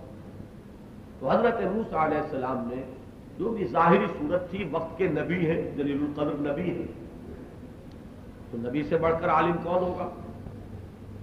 تو انہوں نے اسی پر قیاس کرتے ہوئے یہ الفاظ ادا فرما دیے کہ میں، حضور فرماتے ہیں صلی اللہ علیہ وسلم کہ اللہ کو یہ بات اچھی نہیں ہے، چاہے اس میں کسی بدنیتی کا تو کوئی دخل نہیں تھا، بظاہر احوال جو صورت تھی وہ یہی بنتی ہے، وقت کے نبی صاحب تورات۔ تو اس پر انہیں حکم دیا گیا کہ ہمارا ایک بندہ ہے جو 2 سمندروں یا 2 دریاؤں کے سنگم پر تمہیں ملے گا، جاؤ اس سے ملو، تاکہ تمہیں معلوم ہو کہ جو علم تمہیں دیا گیا ہے اس سے بڑھ کر بھی کوئی علم رکھنے والا۔ حضرت موسیٰ نے دریافت کیا کہ باری تعالیٰ میں انہیں کیسے پہچانوں اور کیسے وہ جگہ معلوم ہو؟ تو فرمایا گیا کہ ایک مچھلی لے لو، اس کو اپنے ساتھ رکھو، جہاں وہ مچھلی سمندر میں کود جائے سمجھ لینا کہ وہی مقام ہے، وہاں اس بندے سے ملاقات۔ چنانچہ حضرت موسیٰ علیہ السلام چلے، مچھلی، یہ اب مفسرین کا خیال حدیث کا لفظ نہیں ہے کہ بھنی ہوئی مچھلی، تلی ہوئی مچھلی ایک ناشتے کے طور پر رات ساتھ رکھ لی گئی، اور ان کے ساتھ ان کے خادم خاص جو پھر ان کے خلیفہ اول بھی ہے حضرت یوشع بن نون، یہ ساتھ تھے۔ وہ چلے اور معلوم ایسا ہوتا ہے کہ حضرت موسیٰ نے یہ بات پوری حضرت یوشع بن نون کو نہیں بتائی۔ ساتھ مچھلی ہے، ناشتے دان کہہ لیجئے، اس میں جا رہے ہیں، بہت طویل سفر کیا، وہ بھی پریشان ہوئے، ساتھ جو خادم خاص تھے کہ حضرت کہاں تک کا قصد ہے، کہاں تک جانا ہے؟ حضرت موسیٰ نے فرمایا کہ میں تو چلتا رہوں گا یہاں تک کہ جہاں دو سمندر ملتے ہو یا دو دریا ملتے ہو وہاں پہنچ جاؤں، اور جب تک چاہے 80 برس تک چلنا پڑے چلتا رہوں۔ بہرحال وہ وہاں پہنچے اور وہاں وہ حضرت موسیٰ علیہ السلام سو گئے ایک خاص جگہ پر، ابھی وہ وہاں کا تعین تو نہیں۔ حضرت یوشع جاگ رہے تھے، انہوں نے دیکھا کہ وہ مچھلی جو ہے وہ زندہ ہوئی اور پانی میں۔ واقعہ ان کے لیے بھی بڑا حیرت ناک تھا، انہوں نے سوچا کہ حضرت موسیٰ بیدار ہوں گے تو انہیں بتاؤں گا، لیکن جیسا کہ ہوتا ہے کہیں بیدار ہوتے ہی فوراً حضرت موسیٰ علیہ السلام نے کوئی اور بات کہہ دی ہوگی، کوئی حکم دیا، وہ تذکرہ کرنا بھول گئے اور سفر آگے جا لیا۔ آگے چل کر حضرت موسیٰ کو بھی کوئی تکان کا احساس ہوا، انہوں نے کہا تھک گئے، لاؤ وہ مچھلی، ہمارا وہ ناشتہ جو ہے وہ لاؤ۔ اب انہوں نے کہا کہ میں تو بھول گیا آپ کو بتانا، وہ تو بڑا ایک عجیب واقعہ ہوا تھا کہ مچھلی زندہ ہو کر پانی کے اندر داخل ہو گئی۔ حضرت موسیٰ نے کہا ذالک ما کنا نبغی، یہی تو ہمیں مطلوب تھا۔ چنانچہ پھر وہ پلٹے اور اپنے نشان پا کو دیکھتے ہوئے واپس آئے، تو اب جو وہاں پہنچے تو وہاں وہ بزرگ موجود تھے، اور جو علم اللہ نے علم لدنی آپ کو عطا کیا ہے اس میں سے کچھ آپ مجھے بھی تلقین کریں۔ انہوں نے رد و قضا کی، تم میرے ساتھ نہیں رہ سکتے، تم صبر نہ کر سکو گے ان امور پر کہ جو میرے ساتھ تمہارے مشاہدے میں آئیں گے۔ حضرت موسیٰ نے کہا نہیں حضرت، انشاءاللہ آپ مجھے ثابت پائیں گے، اور مجھے اجازت دیجئے کہ کچھ عرصے میں آپ کے ساتھ ہوں۔ اب وہ چلے، پھر وہ واقعات آئے کہ ایک کشتی میں سوار ہوئے تو ان بزرگ نے اس کشتی کا ایک تختہ اکھاڑ دیا اس کے پہنے میں سے۔ حضرت موسیٰ جلالی طبیعت کے پیغمبر کہاں چپ رہنے والے تھے، انہوں نے ٹوکا یہ کیا حرکت کر رہے ہیں، یہ تمام کشتی والوں کو غرق کرنا چاہتے ہیں۔ انہوں نے کہا کہ کیا میں نے نہیں کہا تھا کہ تم صبر نہیں کر سکو گے؟ انہیں فوراً یاد آئی بات، معذرت کی کہ میں بھول میں یہ سوال کر بیٹھا، ٹوک بیٹھا آپ کو، تو آپ میرے معاملے میں زیادہ سختی نہ کیجیے، کچھ نرمی کیجیے۔ پھر چلے، ایک نوجوان ملا، اسے قتل کر دیا۔ روایات میں تو آتا ہے کہ اس کا سر کو کھیڑ دیا، جو بھی شکل اختیار کی ہوگی۔ یہ پھر وہ قتل ناحق تو بہت بڑا جرم ہے، قتل نفسا زکیۃ بغیر نفس، یہ کیا حرکت کی آپ نے، بغیر کسی قصور کے، بغیر کسی جرم کے ایک جاندار کی جان لے لی، ایک انسان کو قتل کر دیا۔ انہوں نے پھر یہی کہا میں نہیں کہتا تھا کہ تم نہیں میرے ساتھ صبر کر سکو گے۔ اب حضرت موسیٰ نے بھی کہا کہ اچھا آپ ایک مہلت اور دیجیے، آئندہ اگر پھر میں یہی بات کروں تو پھر آپ کو اختیار ہوگا کہ مجھے اپنے سے علیحدہ کر دیں، مجھے اپنے پاس نہ رکھیں۔ اب پہنچے ایک بستی میں، وہاں جیسے درویش فقراء آتے ہیں، انہوں نے بھی چاہا کہ کوئی کھانا ہی نہیں کھلا دے۔ بستی ایسے شقی لوگوں کی تھی کہ ان میں سے کہیں بھی کسی گھر نے ان کی ضیافت جو ہے وہ کرنا قبول نہ کی، لیکن اسی بستی میں انہوں نے دیکھا کہ ایک دیوار کج ہو گئی ہے، ٹیڑھی ہو گئی ہے، گرا چاہتی ہے، انہوں نے اسی رات حضرت موسیٰ پھر بولے کہ ایسے شقی لوگ، بدبخت لوگ جنہوں نے کھانا تک ہمیں نہیں دیا، اور آپ نے بغیر کسی مزدوری اور اجرت کے ان کی دیوار جو ہے سیدھی کر دی، آپ چاہتے تو ان سے اس پر کوئی اجرت لے سکتے تھے۔ کہا ہاں آپ کو تم نے خود کہا تھا کہ اب آئندہ اگر معاملہ ہو تو پھر مجھے علیحدہ کر دینا، تو بس جتنا سفر ساتھ ہونا تھا ہو چکا۔ حضرت ابن عباس فرماتے ہیں رضی اللہ تعالی عنہ، کاش کہ حضرت موسیٰ صبر کرتے تو کچھ اور بھی حالات و واقعات اور ان کی لم اور ان کا رمز جو ہے وہ ہمارے سامنے آئے۔ پھر وہ ان بزرگ نے حضرت خضر علیہ السلام نے اس کی توجیہ ان کے سامنے بیان کی کہ یہ کشتی جس کو میں نے عیبدار کیا تھا تو اصل میں ایک بادشاہ غاصب اور ظالم جو تمام کشتیوں کو قبضہ رہا تھا غاصبانہ طور پر، تو میں نے تو اس کشتی کو بچایا ہے کہ اس کے عامل جو تھے اس پر محنت کرنے والے اپنی روٹی سے کما رہے ہیں، بنا رہے ہیں، اگر یہ صحیح سالم آ گئی اس بادشاہ کے سامنے تو بچے گی نہیں، اور ایک جس میں عیب ہے، جس کا ایک تختہ اکھڑا ہوا ہے، اس سے وہ بچ جائے گی، تو در حقیقت یہ شر نہیں تھا، یہ ہے۔ دوسرے وہ لڑکا جو ہے وہ اگر جوان ہو جاتا تو بڑا سرکش اور متکبر ہو جاتا، اور اس کے والدین بڑے نیک، یہ ان کو زج کرتا، ان کو تنگ کرتا، بجائے ان کے لیے آنکھوں کی ٹھنڈک بننے کے۔ اس وقت وہ چھوٹا سا ہے، ٹھنڈک ہی نظر آ رہا ہے، لیکن اس ظاہری ٹھنڈک میں بڑی سختی ہے، بڑی گرمی، بڑی حرارت اور آگ تنہا ہے ان کے لیے۔ تو ہم نے چاہا کہ ان کا رب انہیں اس سے بہتر اولاد دے، اس پر موت وارد کر دی گئی، اور ان کو اولاد جو نیک اور صالح ہو وہ اللہ کا۔ اور یہ دیوار جو ہے تو یہ دو یتیموں کی ملکیت ہے، اور اس دیوار کے نیچے اس کی بنیاد میں ان کے لیے ایک دفینہ ہے۔ ان کا والد جو ہے فوت ہو چکا، وہ بہت نیک آدمی تھا، اور وہ چونکہ چھوٹے چھوٹے بچے چھوڑ کر جا رہا تھا، اس نے ان کے لیے مستقبل کا ایک اہتمام کیا تھا۔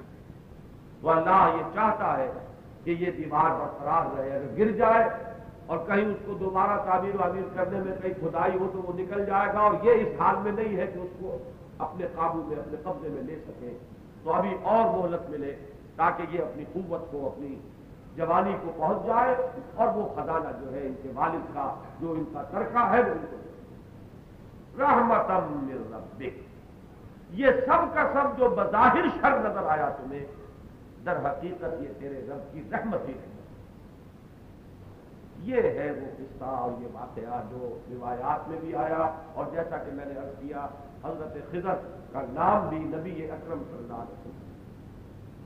اب پہلے تو ایسا کیجئے کہ ان دو رکوعوں کا ترجمہ کرتے چلے جائیے، تاکہ یہ واقعات جو میں نے ابھی بیان کر دیے ہیں ان کے ساتھ ہی وہ آیات اور اس کے الفاظ سے بھی ایک تعلق ذہنی قائم ہو جائے، پھر جو اس میں اصل سوالات ہیں ان پر گفتگو۔ وَإِذْ قَالَ مُوسَىٰ لِفَتَاهُ لَا أَبْرَحُ حَتَّىٰ أَبْلُغَ مَجْمَعَ الْبَحْرَيْنِ أَوْ أَمْضِيَ حُقُبًا۔ اور یاد کرو جبکہ کہا موسیٰ نے اپنے جوان سے، فتیٰ، یہ میں نے بتایا تھا کہ مفرد ہے فتیٰ، اور جمع فتیان بھی آتی ہے اور فتیتن بھی آتی ہے۔ انہم فتیۃ آمنوا بربہم وزدناہم ہدی، یہ پہلے رکوع میں ہم پڑھا۔ تو فتیٰ کہتے ہیں جوان کو، اور مراد ہے ان سے حضرت یوشع بن نون جو خلیفہ اول ہیں حضرت موسیٰ علیہ السلام۔ وَإِذْ قَالَ مُوسَىٰ لِفَتَاهُ لَا أَبْرَحُ، میں ہرگز باز نہیں آؤں گا، حَتَّىٰ أَبْلُغَ مَجْمَعَ الْبَحْرَيْنِ، یہاں تک کہ میں پہنچ جاؤں دو بحروں کے سنگم پر۔ بحر عربی میں دریا کے لیے بھی آتا ہے، سمندر کے لیے بھی، اسی لیے میں نے دونوں مرتبہ دو لفظ بولے تھے کہ دو سمندروں کے مقام اجتماع یا اتصال پر، یا دو دریاؤں کے سنگم پر۔ لا ابرحو، اس میں خود بخود بٹوین دی لائنز آپ ریڈ کر سکتے ہیں کہ وہ حضرت یوشع بن نون نے کچھ احتجاج کیا ہوگا کہ حضرت یہ سفر آخر کب تک جاری رہے گا، تکار ان پر طاری ہوئی، ان کے سامنے مقصد سفر بھی نہیں تھا۔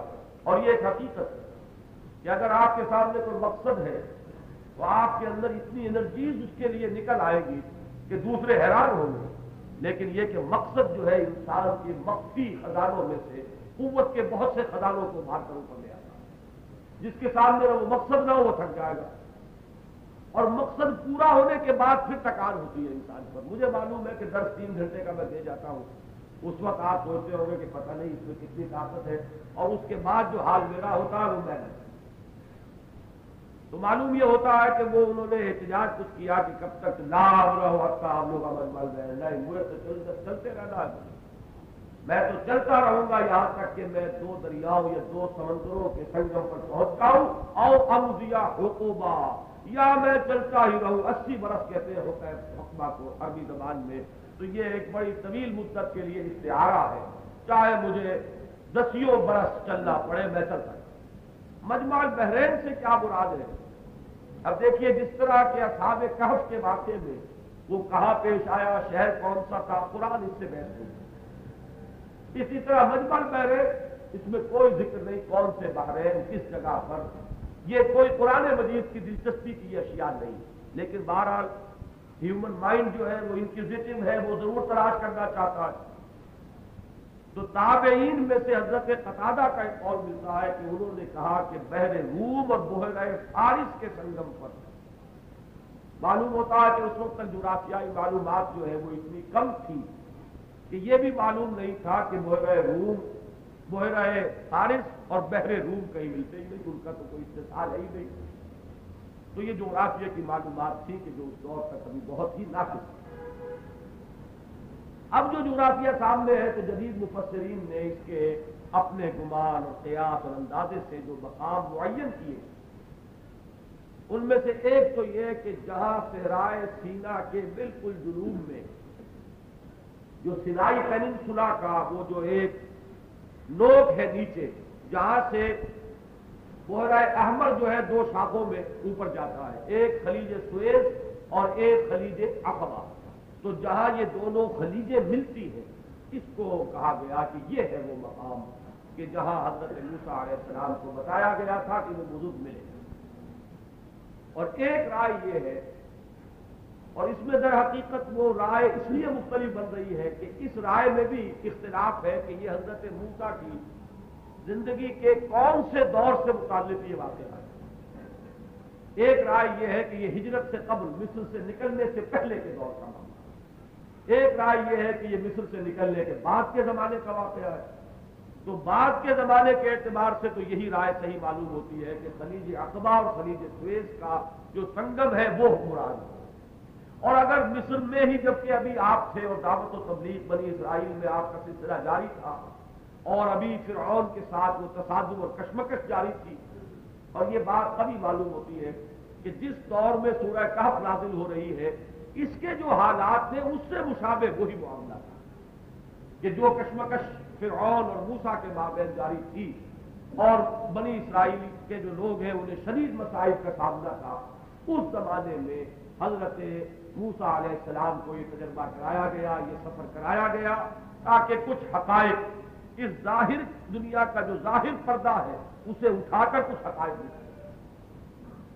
اس رائے کے اعتبار سے وہ سنگم جو ہے وہ موجودہ شہر خرطوم، وہاں نیل کی 2 جو ابتدائی دریا ہے، النیل الارزق اور النیل الابیض، یہ 2 ہیں جن سے آگے آ کے وہ دریا بنا ہے نیل کا، تو یہ دونوں ملتے ہیں خرطوم پر۔ تو ایک رائے یہ ہے کہ یہ مجمع البحرین سے مراد ہے وہ جگہ جہاں اب شہر خرطوم آباد ہے، جہاں 2 دریا البحر الابیض اور البحر الارزق دونوں آ کر ملتے ہیں۔ بہرحال قرآن مجید کے مقصد کے اعتبار سے یہ چندہ اہم مباحث ہیں۔ فلما بلغا مجمع بینہما، تو جب وہ پہنچ گئے دونوں ان 2 بحروں کے مجمع پر، نسیا حوتہما، وہ بھول گئے اپنی اس مچھلی کو، فاتخذ سبیلہ فی البحر سربا، تو اس نے راستہ بنا لیا اپنے لیے ایک سرنگ کے مانند سمندر۔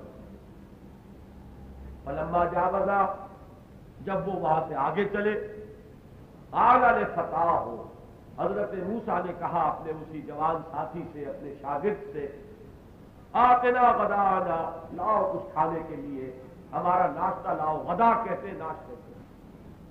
لقد لقینا من سفرنا ھذا نصبا، حقیقت یہ ہے کہ اس سفر سے اب ہم پر بھی تکان کاری ہو، اور یہاں سے مفسرین نے وہ نقطہ نکالا کہ چونکہ اس مقام سے تجاوز ہو چکا تھا جہاں تک کہ انہیں جانا تھا، وہاں پہنچنے تک کوئی تکان نہیں ہوئی، لیکن اس مقام سے تجاوز ہو چکا ہے تو اب تکان کیا تھا۔ لقد لقینا من سفرنا ھذا نصبا، ہمیں اپنے اس سفر سے بڑی تکان تھا۔ قال أرأيت إذ أوينا إلى الصخرة فإني نسيت الحوت. یہ أرأيت ایسا ایک کلمہ ہے کہ جیسے عجیب دیکھیے تو صحیح، یعنی اچانک کوئی بات یاد آئے تو پھر انسان کہتا ہے. قال أرأيت إذ أوينا إلى الصخرة، ہم جب آئے تھے اس چٹان کے پاس جہاں کچھ دیر ہم سستائے بیٹھے، آپ سو بھی گئے تھے وہاں. فإني نسيت الحوت، تو میں اس مچھلی کی نگرانی کرنا بھول گیا، میری توجہ پوری اس پر نہ رہی. وما انسانیہ الا الشیطان ان اذکرہ، اور شیطان ہی نے مجھے بھلایا کہ میں اس کی طرف توجہ کرتا، اس کی نگرانی کرتا. یا اس کا ایک ترجمہ یہ کیا گیا کہ شیطان نے مجھے بھلا دیا کہ میں اس کا ذکر کرنا آپ سے بھول گیا.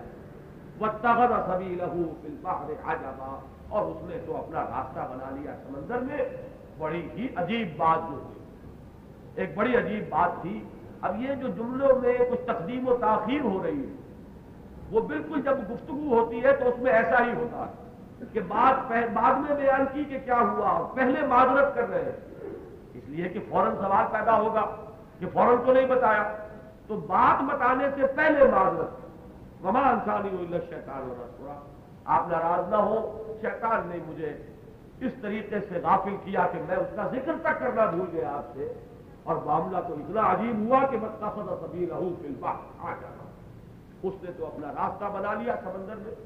اور بڑی ہی عجیب بات تھی یہ کہ قال ذلک کنا ما کنا نبغ، حضرت موسیٰ نے فرمایا یہی تو ہے جس کی ہمیں تلاش تھی، اسی کا تو ہمیں انتظار تھا کہ کب یہ واقعہ پیش آئے.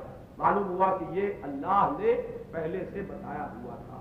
یا یہ نوٹ کیجئے کہ وہ حدیث اگر سامنے ہو تو بالکل کامل مطابقت ہوتی چلی جائے.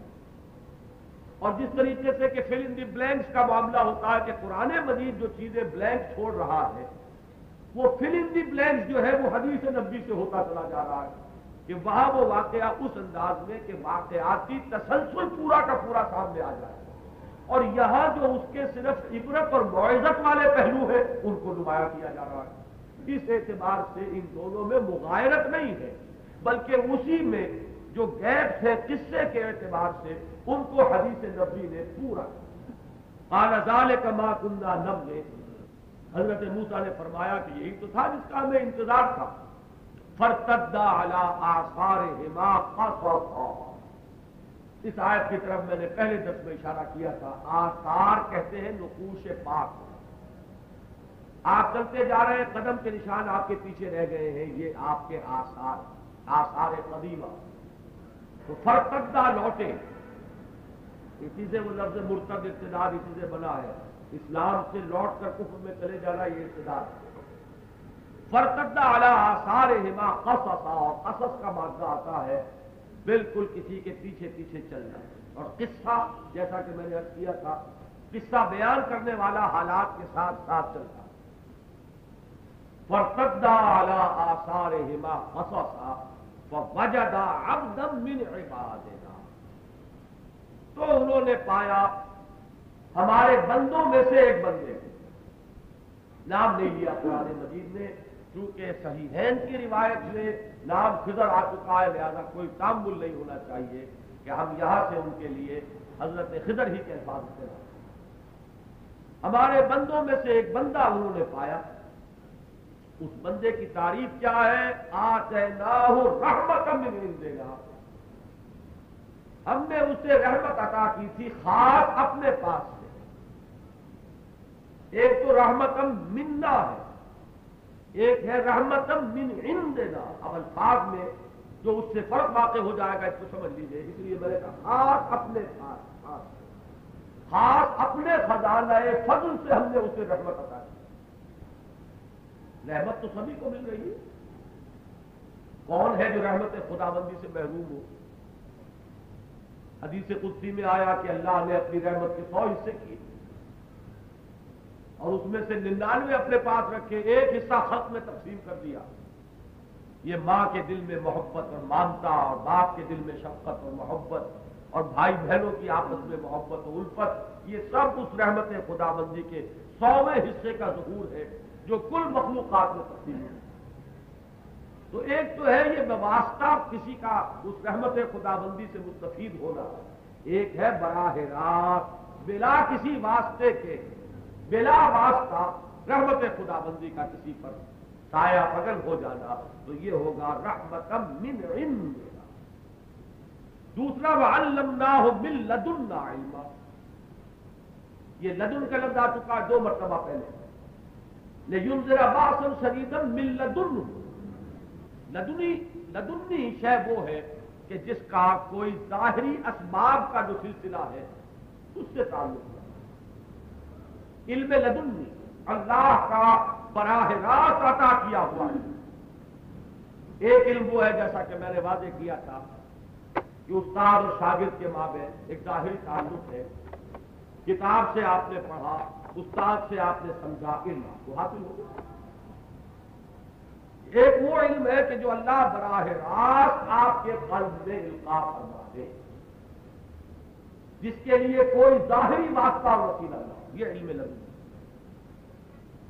تو یہ 2 الفاظ آئے حضرت خضر کے لیے، عبدا من عبادنا، ایک تو ہمارے بندوں میں سے بندہ تھا، الوہیت کا کوئی شائبہ اس میں نہیں تھا، خدائی کا کوئی اختیار اس کے پاس نہیں تھا، وہ بھی ہمارا ایک نوکر اور چاکر جیسے کہ ہمارے لاکھوں نوکر چاکر۔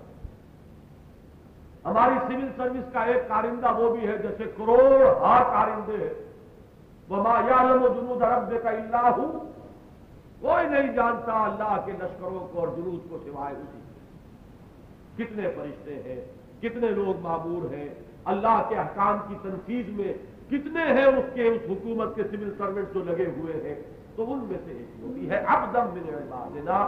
البتہ اس کی امتیازی شان یہ کہ ہم نے رحمت کا خاص اپنا جو خزانہ فضل و فیض ہے اس سے اسے حصہ عطا کیا، اور علم کا بھی خاص جو ہمارا خزانہ فضل و فیض ہے اس سے اس کو حصہ عطا کیا۔ آتیناہ رحمتا من عندنا وعلمناہ من لدنا علما۔ قال له موسى هل اتبعك على ان تعلمني مما علمت رشدا۔ موسیٰ نے ان سے کہا، یہ ہے تو سوالیہ، اصل میں یہ درخواست کا انداز ہے، استفہام نہیں ہے، یہ درخواست کے لیے۔ هل اتبعك، کیا میں آپ کے پاس رہوں، آپ کے ساتھ رہوں اس سفر میں، اس شرط پر کہ آپ مجھے بھی تلقین فرمائیں، مجھے بھی تعلیم دیں اس رشد میں سے جو اللہ نے آپ کو سکھایا۔ وہ علم رشد ہے، وہ علم ہدایت ہے، اللہ نے آپ کو اس میں سے خاص حصہ عطا کیا، تو مجھے اجازت مرحمت فرمائیے۔ جس طرح لجاجت سے، جتنے ادب سے اور جتنے احترام سے حضرت موسیٰ علیہ السلام کو شروع کر رہے ہیں، میں اپنی زبان میں اس کی ترجمانی کرنے کی کوشش کر رہا ہوں کہ وہ پورا کا پورا اس کا سینس جو ہے وہ کر لیں۔ مجھے اجازت مرحمت فرمائیے کہ میں آپ کے ساتھ رہوں کچھ عرصے، تاکہ آپ جو آپ کو خاص علم اللہ نے دیا ہے اس میں سے کچھ حصہ مجھے بھی سکھائے، عطا کریں۔ اور انک لن تستطیع معی صبرا۔ انہوں نے 2 ٹوک سے بات کی، بظاہر بڑی مایوس کن سی، نہیں تم ہمارے ساتھ رہ نہیں سکتے، ہمارے ساتھ صبر نہیں کر سکو گے۔ وکیف تصبر علی ما لم تحط به خبرا، اور اس میں تم پر الزام بھی کوئی نہیں، علم کا جو حصہ تمہیں دیا ہی نہیں گیا اس پر تم صبر کیسے کرو گے؟ یعنی یہ کوئی ایسی بات نہیں ہے کہ تم سے ایکسپیکٹ تو کیا جائے کہ تمہیں صبر کرنا چاہیے لیکن تم صبر نہ کر سکو گے، نہیں، بات بالکل واضح ہے۔ جن باتوں کی کنہ تم نہیں جانتے اور جن کی تہ تک پہنچنا جو ہے وہ تمہارے لیے ممکن نہیں ہے، تو اس پر کیسے ممکن ہے کہ تم صبر کرو؟ وَكَيْفَ تَصْبِرُ عَلَىٰ مَا لَمْ تُحِطْ بِهِ خُبْرًا قَالَ سَتَجِدُنِي إِن شَاءَ اللَّهُ صَابِرًا وَلَا أَعْصِي لَكَ أَمْرًا۔ عرض کیا حضرت موسیٰ علیہ السلام نے کہ انشاءاللہ آپ مجھے صابر پائیں گے۔ اس سورہ مبارکہ میں اب یہ بھی آ گیا انشاءاللہ، یہ آ چکا پہلے 4 رکوع میں الا ان یشاء اللہ، وہاں وہ فعل مضارع کی شکل میں تھا، یہاں ماضی پہ آ گیا انشاءاللہ۔ فرمایا ستجدنی انشاءاللہ صابرا، آپ انشاءاللہ مجھے صابر پائیں گے، ولا اعصی لک امرا، اور میں آپ کے کسی حکم کی مخالفت نہیں کروں گا، خلاف ورزی نہیں۔ یہاں سے نکالا ہے ہمارے علماء نے کہ تعلیم اور تعلم کے کیا آداب ہیں، استادی اور شاگردی کا رشتہ کیا ہے۔ یہ وہ جو علامہ اقبال نے کہا کہ ایک دور وہ تھا کہ خدمت استاد کے عوض جی چاہتا تھا ہدیہ دل پیش کیجیے، اور بدلا زمانہ ایسا کہ لڑکا پس سبق کہتا ہے ماسٹر سے کہ دل پیش کیجیے۔ تو یہ جو رشتہ جو ہے استاد کا اور شاگرد کا اس طرح ذلیل ہوا ہے، ذرا کس کے کانٹیکسٹ میں دیکھیے، اللہ کا ایک جلیل القدر رسول مقام اور مرتبہ ان کا، صاحب تورات، بنی جن سے کہ بنی اسرائیل کی بحیثیت امت تاریخ کا آغاز ہو رہا ہے، اور ان کا معاملہ یہ ہے کہ اللہ نے فرمایا ہے کہ ایک شخص ہے جسے ہم نے علم کا ایک دوسرا گوشہ ہے، بالکل ایک علم تشریعی ہے اور ایک علم تکوینی ہے۔ اس عالم تکوینی میں کیا ہو رہا ہے اس کا کوئی تعلق علم نبوت اور رسالت سے نہیں ہے، لیکن یہ کہ وہ پردہ اٹھا کر ذرا تمہیں دکھا دیا جائے کہ ظاہر میں کچھ اور نظر آ رہا ہوتا ہے، باطن میں کچھ اور ہوتا ہے۔ فتنہ دجالی ذہن میں لائیے، کیا ہے فتنہ دجالی؟ ظاہر سے دھوکہ کھانا اور باطن پر اور حقیقت پر نگاہ کرنا جانا، یہی تو ہے دجالیت، یہی تو ہے۔ تو جہاں یہ دکھایا گیا کہ دنیا کی اس ظاہری پردے کی زیب و زینت اور آرائش سے دھوکہ نہ کھاؤ، وہیں یہ بھی دکھا دیا گیا کہ یہاں جو بظاہر شر اور بہت تکلیف اور مصیبت نظر آ رہی ہے اس سے بھی دھوکہ نہ کھاؤ، پردہ اٹھا کر دکھایا یہ رحمت ہے۔ گھبرا نہ جاؤ مصائب سے اور مشکلات سے اور تکالیف سے، سیاہیوں سے حزی نہ ہونا، غموں سے اندوہگی نہ ہونا، انہی کے پردے میں زندگی کی نئی سحر جگمگا رہی۔ تو فرمایا ستجدنی انشاءاللہ صابرا ولا اعصی لک امرا، میں کوئی آپ کے کسی حکم کی خلاف ورزی نہیں کروں گا انشاءاللہ، اور آپ مجھے صابر کریں۔ یا ایک ذرا نوٹ کیجئے کہ صابر کے ساتھ انشاءاللہ ہے، ولا اعصی لک امرا اس کے بعد ہے، اور حکم کی خلاف ورزی کر بیٹھے حضرت موسیٰ علیہ السلام۔ فرمایا قال فإن اتبعتنی، اب وہ حکم آ رہا جس کی خلاف ورزی نہیں کرنی، اگر تم میرے ساتھ رہنے ہی پر مصر ہو، فإن اتبعتنی، اگر چلتے ہی ہو میرے ساتھ، فلا تسألنی عن شیء حتى أحدث لك منه ذکرا، تو کسی بھی بات سے متعلق مجھ سے پوچھ گچھ نہ کرنا جب تک کہ میں خود ہی بات نہ بیان کروں۔ خاموش رہنا ہے بس، چلو اور دیکھو، می نگریم و می رویم، چلو اور دیکھو، مشاہدہ کرو کہ کیا ہو رہا ہے، باقی میں خود بیان کروں گا، تم خود پہل کر کے مجھ سے کوئی سوال نہ۔ فانطلقا، اب وہ دونوں چلے، حتی اذا رکبا فی السفینۃ خرقا، یہاں تک کہ جب وہ دونوں سوار ہوئے کشتی میں، ایک جہاز میں، خرقا، تو انہوں نے اس میں سوراخ کر دیا۔ خرق کہتے ہیں پھاڑ دینے کو، خرق عادت کہلاتا ہے موجزہ، ایک مادی قانون ہے وہ چل رہا ہے، کہیں کہیں اس کو پھاڑ دیا جاتا ہے اس قانون کو، تو اس کو موجزہ ہے۔ خرق عادت یہاں پھٹ گئی۔ پانی کی عادت یہی ہے کہ وہ اپنی سطح برقرار رکھتا ہے، لیکن ایک وقت آیا حضرت موسیٰ کا عصا حکم خداوندی سے پڑا اور سمندر پھٹ گیا، یہ خرق عادت ہے۔ حتی اذا رکبا فی السفینۃ خرقھا، یہ سفر جو ہے معلوم ہوتا ہے کشتی میں ہو رہا ہے، اور اسی کی ایک روایت بھی آئی ہے کہ اثناء سفر ہی میں حضرت خضر علیہ السلام نے حضرت موسیٰ علیہ السلام سے پوچھا، ایک کوئی پرندہ آیا اور کشتی کے کنارے پر بیٹھ کر اس نے ذرا چونچ اپنی پانی میں ڈالی، پانی پیا، تو حضرت خضر نے پوچھا کہ موسیٰ تم نے دیکھا اس سمندر میں سے کتنا پانی اس پرندے نے لے لیا اپنی چونچ میں، تو کیا نسبت ہے اس پانی کو اس پانی سے جو اس کی ایک غیر متناہی اور ایک محدود شے، بالکل چھوٹی سی حقیر سی۔ تو حضرت خضر نے فرمایا کہ میرے اور تمہارے اور کل مخلوقات کے مجموعی علم کی نسبت علم خداوندی کے ساتھ یہ بھی نہیں ہے کہ جو نسبت اس پانی کی جو چونچ میں چلا گیا کسی پرندے کے، وہ نسبت ہے اس سمندر کے پانی سے، تو نہ صرف تمہارے بلکہ میرے بھی جو دوسرا کھاتا ہے علم کا، وہ بھی شامل کر لو، اور کل مخلوقات کے علم کی مجموعی مقدار جو ہے وہ علم خداوندی کے ساتھ وہ نسبت نہیں۔ قال خرقتها لتغرق اهلها، حضرت موسیٰ علیہ السلام نے ٹوکا، آپ نے اس کو پھاڑ دیا، کیا اس لیے پھاڑ دیا کہ اس کے اندر جو سوار ہے وہ سب کو غرق کر دے؟ یہ لام عاقبت کہلاتا ہے، جو نتیجہ نکلتا ہو، چاہے اس کام کرنے والے کے پیش نظر وہ نتیجہ نہ ہو، لیکن نتیجہ جو نکل رہا ہے تو اس کو منسوب کر دیں گے اس فاعل کی طرف۔ اخرقتها لتغرق اهلها، تم نے اس لیے پھاڑ دیا اس کو کہ تم ہلاک کر دو، غرق کر دو اس کے سب کشتی والوں کو۔ لقد جئت شيئا امرا، یہ تو بہت بری حرکت آ گئی۔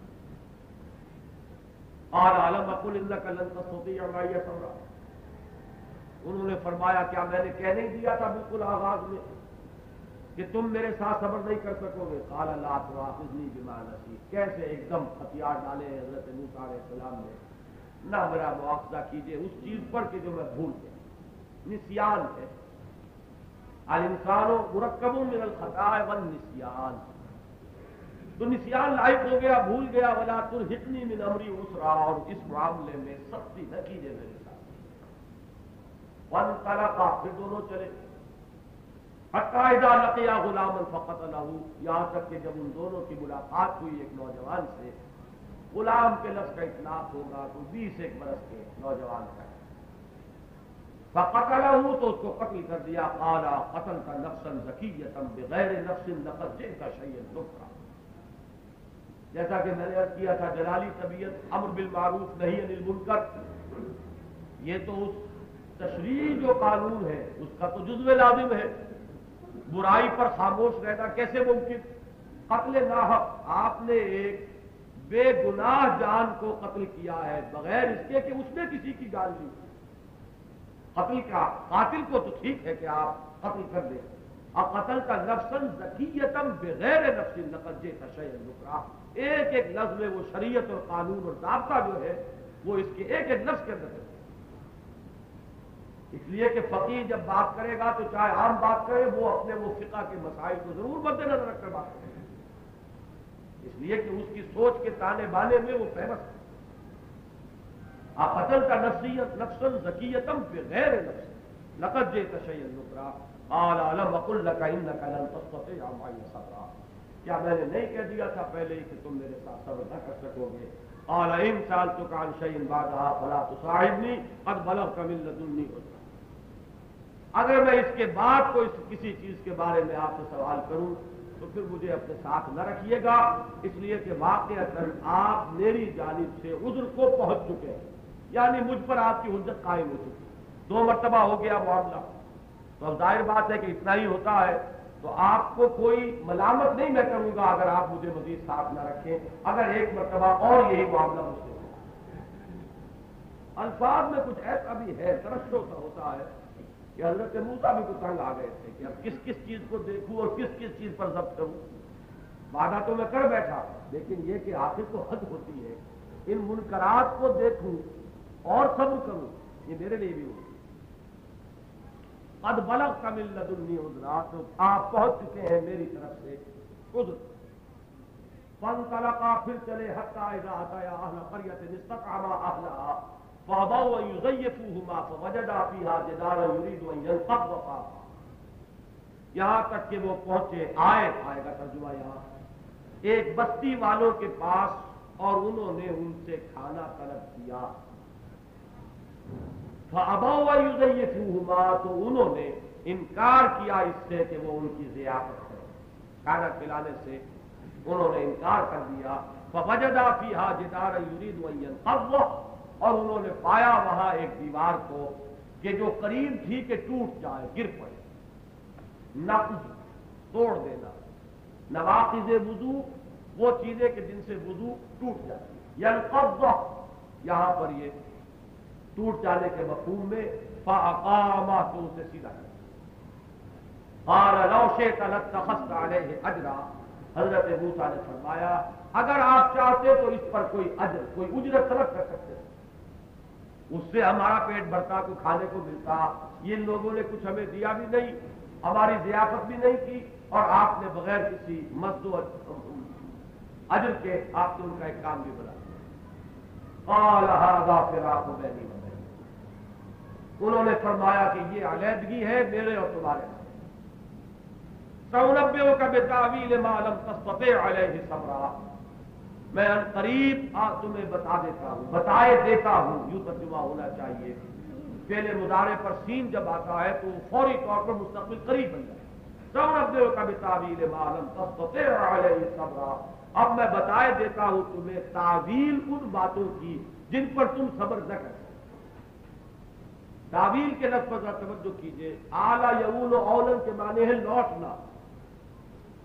تعویل مصدر ہے تفعیل میں، کسی چیز کو لوٹانا اس کے اصل مصدر کی طرف، اصل منبع کی طرف. یعنی کوئی مضمون، کوئی شے ظاہر کچھ اور نظر آ رہی ہے، اس کو اس کی حقیقت کی طرف لوٹانا، یہ تعویل. اصل بات کیا تھی؟ اصل بات کا سمجھ لو. اما السفینۃ فکانت لمساکین یعملون فی البحر، تو جہاں تک تو معاملہ اس کشتی کا ہے تو وہ ملکیت تھی بعض مساکین کی، یعملون فی البحر، جو محنت مزدوری کرتے تھے سمندر میں. مسافروں کو ادھر سے ادھر لے گئے، ادھر سے ادھر لے آئے، اسی پر ان کی روزی کا دار و مدار. فأردت أن أعيبها، تو میں نے یہ ارادہ کیا کہ میں اسے عیب دار کر دوں. کیونکہ یہ وکان وراءہم ملک یاخذ کل سفینۃ غصبا، اس لیے کہ ان کے پرے یعنی آگے جدھر وہ جا رہے تھے ایک بادشاہ تھا جو غاصبانہ قبضہ کر رہا تھا ہر کشتی. تو یہ جو کشتی ہے جس میں عیب ہے، وہ جو کارندے کھڑے ہوں گے جہاں تم دباؤ تمہاری کشتیاں نہیں چاہیے، آخر وہ اسی طرح کے کوئی سیکورٹی فورس ہوگی وہاں، تو ان کے دست برد سے بچانے کے لیے یہ شکل اختیار کی ہے کہ اس میں ایک عیب میں نے لگا دیا تاکہ ان غریبوں کی روزی کا یہ سہارا جو ہے یہ باقی. وَأَمَّا الْغُلَامُ، اور وہ نوجوان فَكَانَ أَبَوَاهُ مُؤْمِنَيْنِ، تو اس کے والدین مومن تھے، نیک اور صالح مومن. فَخَشِينَا يُرْهِقَهُمَا طُغْيَانًا وَكُفْرًا، تو ہمیں یہ اندیشہ ہوا کہ وہ ان کو زج کریں گے، زج کرے گا ان دونوں کو طغیانی سے اور سرکشی سے، ناشکرے پن سے، سرکشی سے ان کو زج کرے گا، تنگ کرے گا. فَأَرَدْنَا يُبْدِلَهُمَا رَبُّهُمَا خَيْرًا مِنْهُ زَكَاةً وَأَقْرَبَ، تو ہم نے یہ چاہا کہ بدل دے اس کا، عوض عطا کر دے.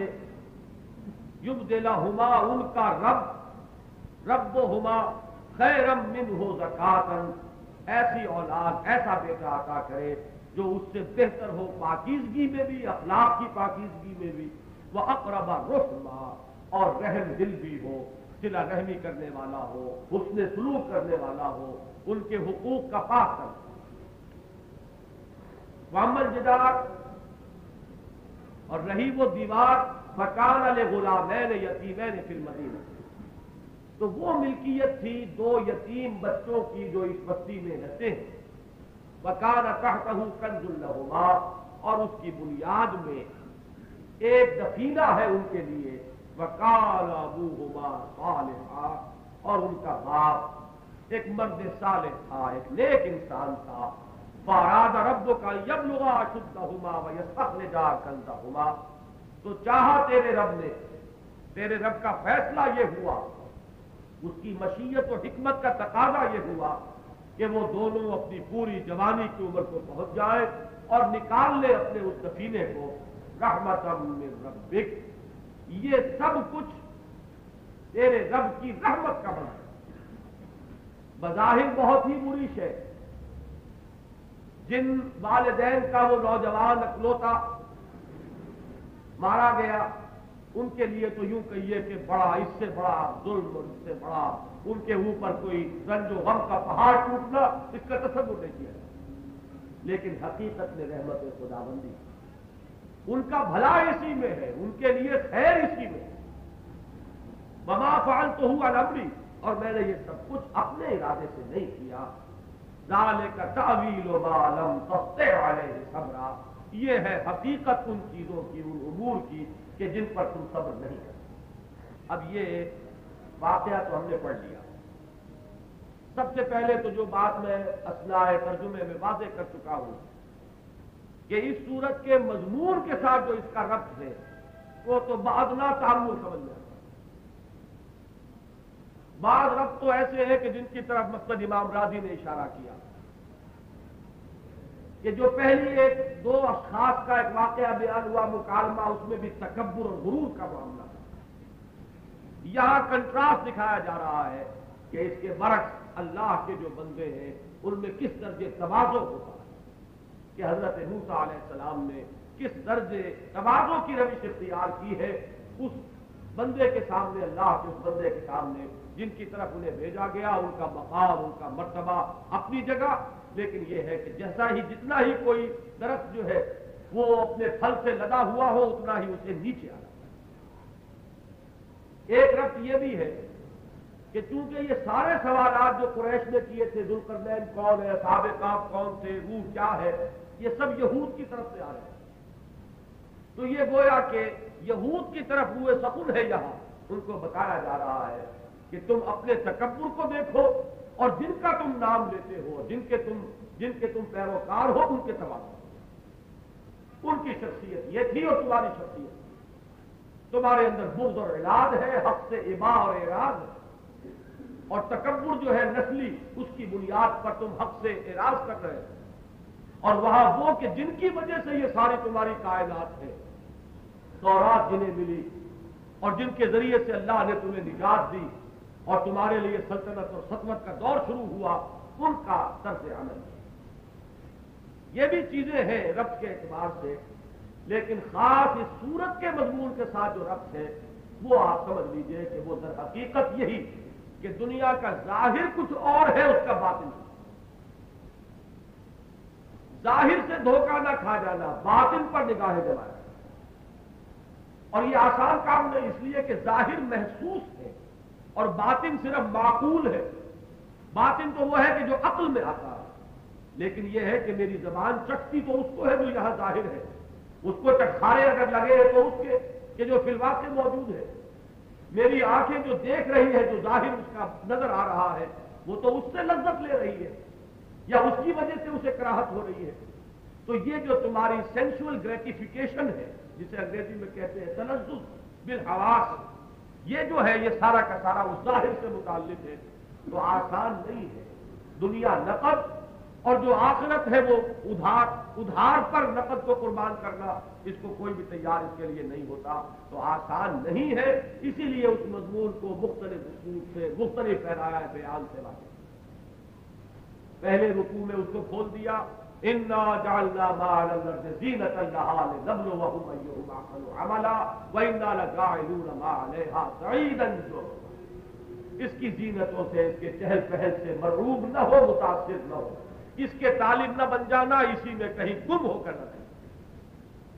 تصویر کا دوسرا رخ یہ ہے کہ یہاں مصائب بھی آتے ہیں، مشکلات بھی آتی ہیں، فقر و فاقہ بھی آتا ہے، کہیں کسی کے سامنے اس کا عزیز جو ہے کوئی دم توڑ رہا ہوتا ہے، وہ کچھ نہیں کر سکتا، کہیں وہ دیکھتا ہے کہ شر کو غلبہ حاصل ہو رہا ہے اور خیر جو ہے وہ مغلوب ہے، اس کی سمجھ میں نہیں آتا۔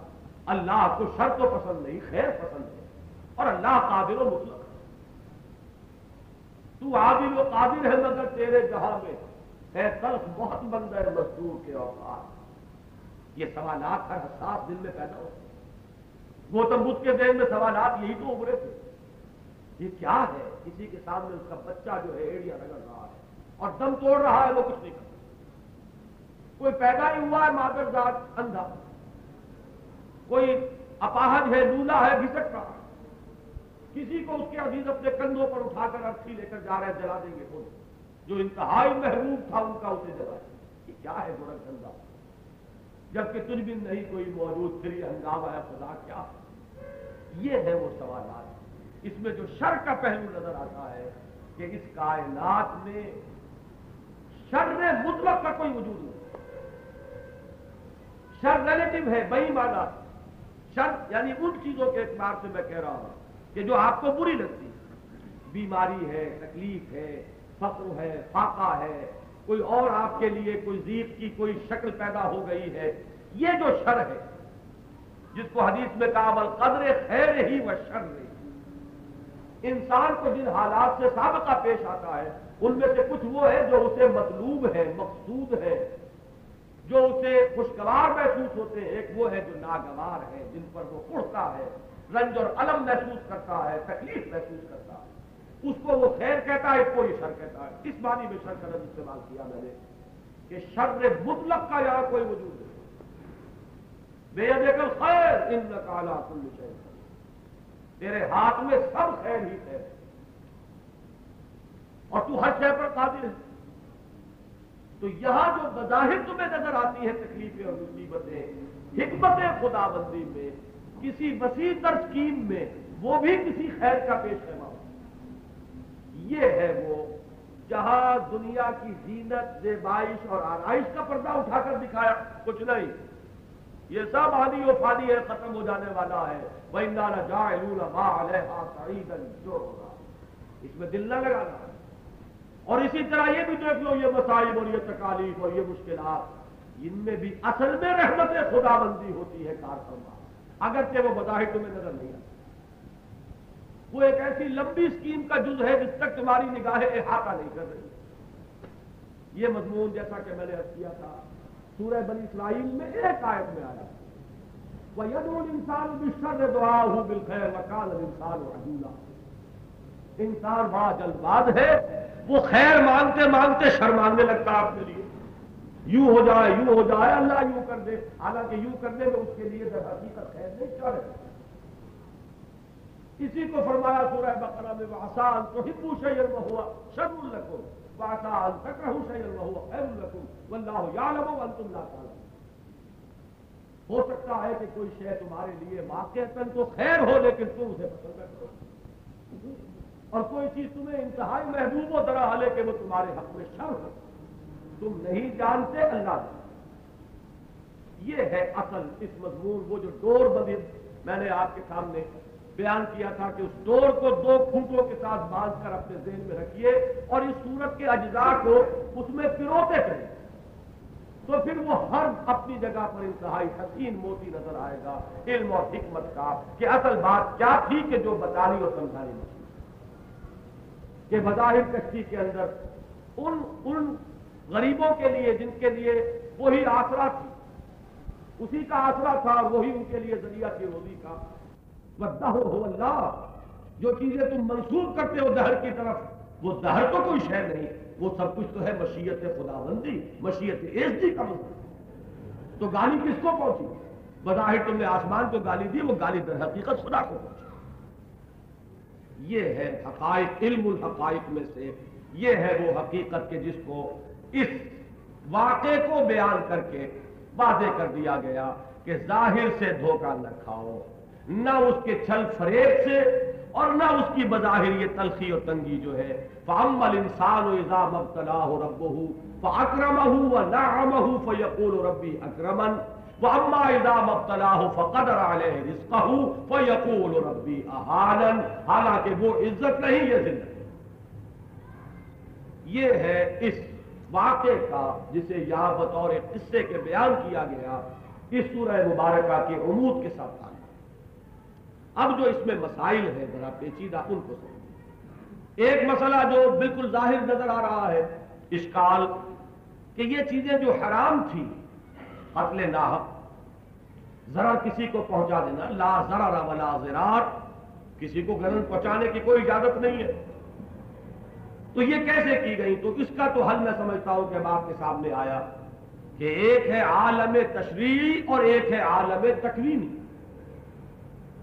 یہ کام ان بزرگ نے جو کیا تو وہ در حقیقت تکوینیات کے گوشے کی چیز ہے، اس کا عالم تشریعی سے کوئی تعلق نہیں۔ قتل ناحق بہرحال حرام ہے، وہ کوئی نہیں کر سکتا، ہاں اللہ جو ہے اپنی مشیت کے تحت اپنے فرشتوں سے کرواتا ہے۔ ابھی کوئی شخص یہاں نکلے ہمیں میں سے اور کوئی بس آئے کچلتی ہوئی نکل جائے، آپ یہ سمجھتے ہیں کہ یہ یوں ہی ہو گیا واقعہ، اس کا کوئی فیصلہ ہوا ہے کہیں یہ لکھا ہوا ہے، اس کے آرڈرز نہ معلوم کب کے ایشو ہوئے ہیں، اور کتنے مدارس سے ہوتے ہوئے وہ آخری جو کارکنان قضاء و قدر ہے ان کو وہ پاس ہوئے ہیں کہ اس وقت اس موقع پر اس شخص کی جان لینی ہے۔ تو وہ جو عالم ہے وہ مخفی عالم، اس میں تو نہ معلوم کب کا یہ معاملہ طے ہوا۔ اس اعتبار سے یہ تکوینیات کے معاملات ہیں، ان پر کوئی اعتراض نہیں، یہ تشریعات کا معاملہ نہیں، یہ حلال اور حرام کی بحث اس میں نہیں ہوگی۔ یہ وہ حکمت بالغہ ہے اللہ کی جو اس عالم کے پشت پر جو عالم تکوینی کار فرما ہے اس میں جاری و ساری ہے، وہاں کا معاملہ اور ہے، وہاں کا قانون اور ہے۔ ایک سوال یہ پیدا ہوتا ہے کہ یہ حضرت خضر کون تھے؟ آیا فرشتے تھے یا انسان؟ اور انسان تھے تو آیا نبی تھے یا غیر نبی؟ ان سوالات کا کوئی حتمی جواب دینا تو ممکن نہیں۔ قرآن مجید نے اس پہ سکوت برتا، عبدا من عبادنا، بس۔ اب عباد تو عباد مکرمون، فرشتوں کو بھی کہا گیا، تو کوئی شک نہیں، انبیاء بھی عبد ہے، اولیاء اللہ بھی عبد ہے۔ اس اعتبار سے عبدا من عبادنا میں تو تینوں امکان ہیں، یہ بھی کہ وہ فرشتے ہوں، یہ بھی کہ وہ انسان ہو نبی، اور یہ بھی کہ وہ انسان ہو محض ایک نیک انسان، عالم، ایک ولی اللہ کے اور نبی نہ ہو۔ اشکال جو پیدا ہوتا ہے وہ اس اعتبار سے، آسان ترین حل تو یہ ہے کہ انہیں فرشتہ مان لو تو سارے مسئلے ختم، کہ اگر وہ کارکنان قضاء و قدر میں سے ہیں، وہ جو مخفی گورنمنٹ اللہ کی ہے اس کے کوئی کارندے ہیں، تو پھر تو کوئی اعتراض ہی نہیں رہا۔ لیکن یہ پورا مضمون، اس کا وہ سارا جو انداز ہے وہ اس بات کو ماننے کی اجازت نہیں۔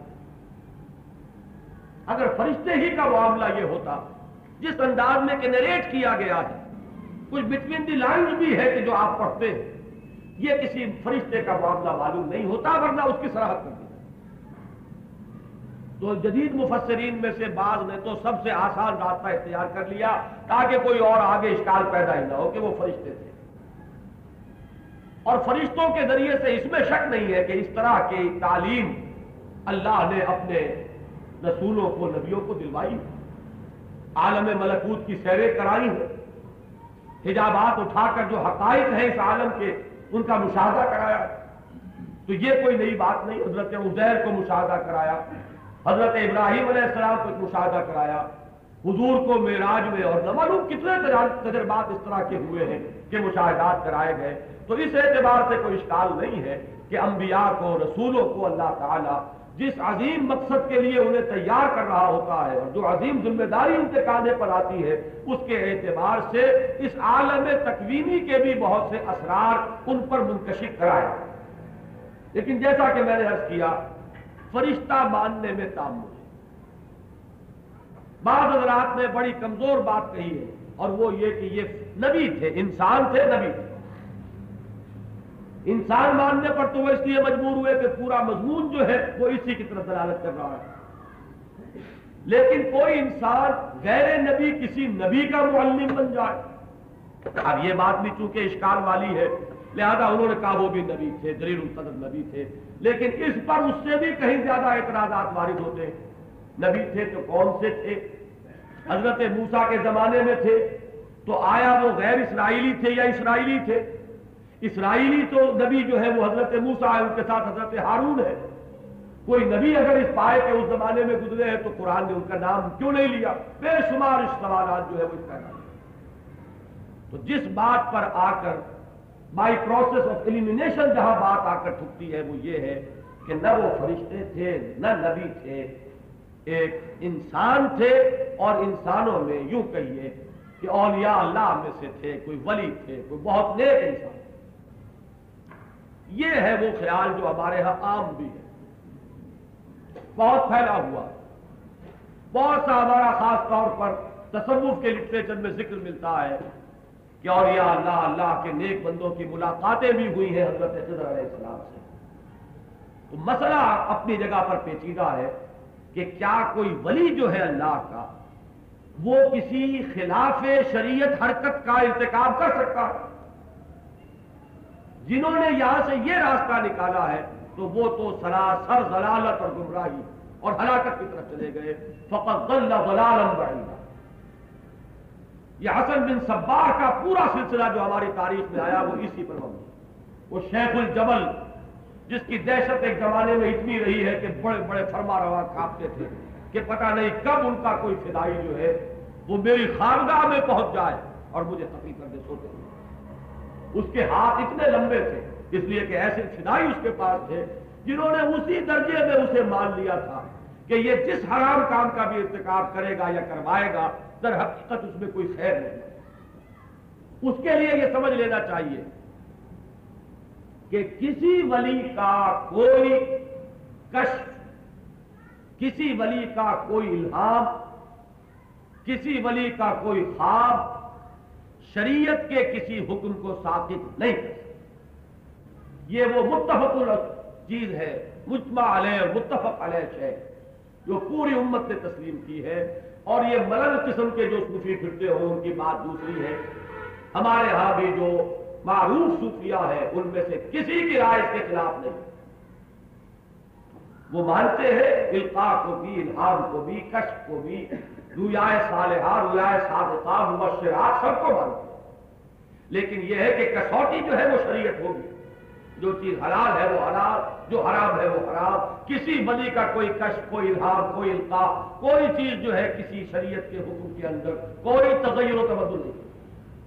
حضرت خضر علیہ السلام کون تھے؟ اس کے سلسلے میں قاضی سلام اللہ پانی پتی رحمۃ اللہ علیہ جن کی تفسیر ہے تفسیر مظہری، میرزا مظہر جانے جانا رحمۃ اللہ علیہ شہید، جن کو شیعوں نے شہید کیا تھا اس لیے کہ انہوں نے تنقید کی تھی تعزیہ داری کی، سلسلہ مجددیہ کے بہت بڑے بزرگ، انہی کے سلسلے میں یہ قاضی سلام اللہ پانی پتی ہیں جن کی تفسیر مظہری، واقعہ یہ ہے کہ بڑی عظیم تفسیر، مجمع البحرین اس اعتبار سے کہ اس میں فقہی مباحث اور ساتھ ہی تصوف، اس کے جو مسائل ہیں ان دونوں پر انتہائی محققانہ مباحث، اور یہ دونوں چیزیں بظاہر ایک دوسرے سے بڑی جدا ہیں، یہ تضادات کے نوعیت کی ہیں، ان کا ایک شخص کے اندر جمع ہونا مشکل ہوتا ہے بظاہر۔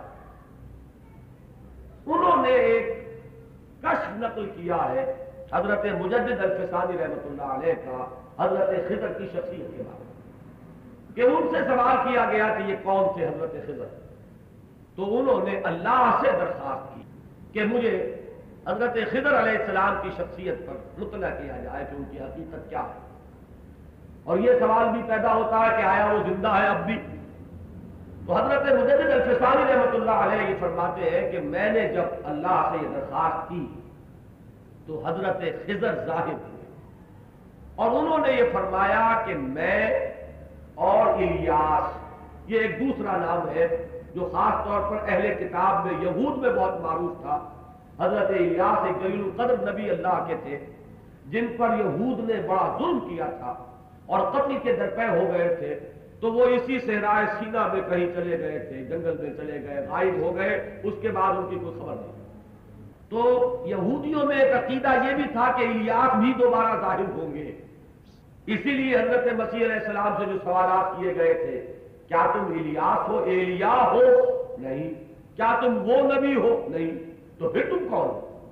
معلوم ہوا کہ انہیں انتظار تھا دو کا، الیاس کے آنے کا بھی تھا اور نبی اکرم صلی اللہ علیہ وسلم کا، جنہیں وہ نبی جن کی خبر سب دیتے چلے آئے، کیا تم وہ ہو؟ ان کا نہیں۔ تو پھر تم کون ہو؟ تو میں اور الیاس، یہ حضرت خضر کہتے ہیں، ہم دونوں انسان ہی تھے اور ہم فوت ہو چکے ہیں،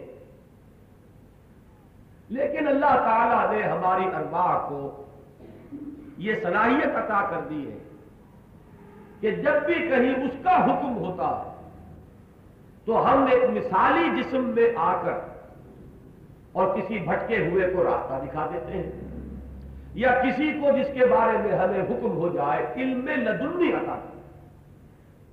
ویسے ہم فوت ہو چکے ہیں، ہمارا اس عالم مادی سے اب وہ تعلق نہیں ہے، لیکن یہ ہے کہ اللہ نے ہمارے ساتھ یہ معاملہ کیا ہے اور ہمیں اس نے یہ قوت دی ہے یا صلاحیت عطا کر دی ہے کہ جہاں کہیں اس کا ارادہ اور اس کی مشیت ہوتی ہے، ہم مثالی جسموں میں ظاہر ہو کر اور ہم لوگوں کو، بھٹکو ہوئے کو راستہ دکھاتے ہیں، اور جس کے بارے میں حکم ہو جائے اسے ہم علم بھی عطا کرتے ہیں، علم لدنی اللہ کی طرف سے تلقین۔ یہ ہے کشف حضرت مجدد الفسانی رحمۃ اللہ علیہ کا. اب یہ بھی دلیل تو کوئی نہیں ہے، لیکن یہ ہے کہ مختلف جو آراء ہے جو میں نے آپ کے سامنے رکھی، ان میں واقعہ یہ ہے کہ جو سب سے زیادہ دل کو لگنے والی بات ہے وہ اس کی تائید ایک حدیث سے ہوتی ہے. یہ امام حاکم نے مستدرک میں حضرت انس بن مالک رضی اللہ تعالی عنہ سے روایت کی. ایک عجیب واقعہ پیش آیا ہے حضور کے انتقال پر. یہ تو جو کچھ اس وقت ہنگامہ تھا وہ تو ذہن میں آپ لا ہی سکتے ہیں فوراً. حجرہ مبارک میں حضرت عائشہ صدیقہ کے نعش مبارک رکھی ہوئی ہے اور لوگ باہر جمع ہیں. وہ وقت بھی ہے کہ حضرت عمر ننگی تلوار لے کر بیٹھے ہوئے ہیں، حضرت ابو بکر آئے ہیں، چادر ہٹائی ہے، بوسہ دیا ہے پیشانی کو، اور پھر باہر آئے ہیں اور پھر آپ نے وہ خطبہ دیا. اسی سلسلے کا ایک واقعہ نقل کرتے ہیں حضرت انس بن مالک، اور یہ روایت امام حاکم نے مستدرک میں دی کہ جس وقت یہ ساری صورتحال تھی اچانک ایک بزرگ ظاہر ہوئے، بڑے سرخ سفید رنگت والے، داڑھی بڑی سفید براق، بڑے وجیح. اور جیسے وہ حدیث جبرائیل میں آتا ہے کہ ایک شخص اچانک ظاہر ہوا، وہ آیا جسے کوئی نہیں جانتا تھا، کپڑے اس کے انتہائی سفید براق، بالوں میں کہیں کوئی گرد نہیں، اور وہ آیا سب کو پھلانگتا ہوا پہنچ گیا حضور کے عین سامنے. اسی طرح کا نقشہ اس حدیث میں آیا ہے کہ وہ آئے اور وہ سب کو پھلانگتے پھلونگتے، وہ کسی نے ان کو روکا بھی نہیں، وہ سیدھے گزرے گئے. وہاں کھڑے ہو کر انہوں نے جو حضرات وہاں موجود تھے ان کی طرف رخ کیا. پہلے تو انہوں نے بڑے رنج اور غم کے ساتھ حضور کو دیکھا، اور پھر ایک خطبہ جو میں اب آپ کو سنا رہا ہوں، ہر مصیبت کی تسلی اور ہر فوت شدہ کا عوض اور ہر مرنے والے کا جانشین اللہ ہی کے پاس ہے، اسی کی طرف رجوع کرو. وہ تمہاری اس مصیبت میں تم کو دیکھا، تم انتظار کرو. دکھ ایسے شخص کا ہے جس کی تلافی نہیں ہو سکتی. یہ کہتے ہوئے وہ وہاں سے واپس آئے، اور اب جب واقعہ ہوا عجیب سا کہ اس وقت تو کچھ دیر کے لیے تو ایک تحیر سا رہتا ہے.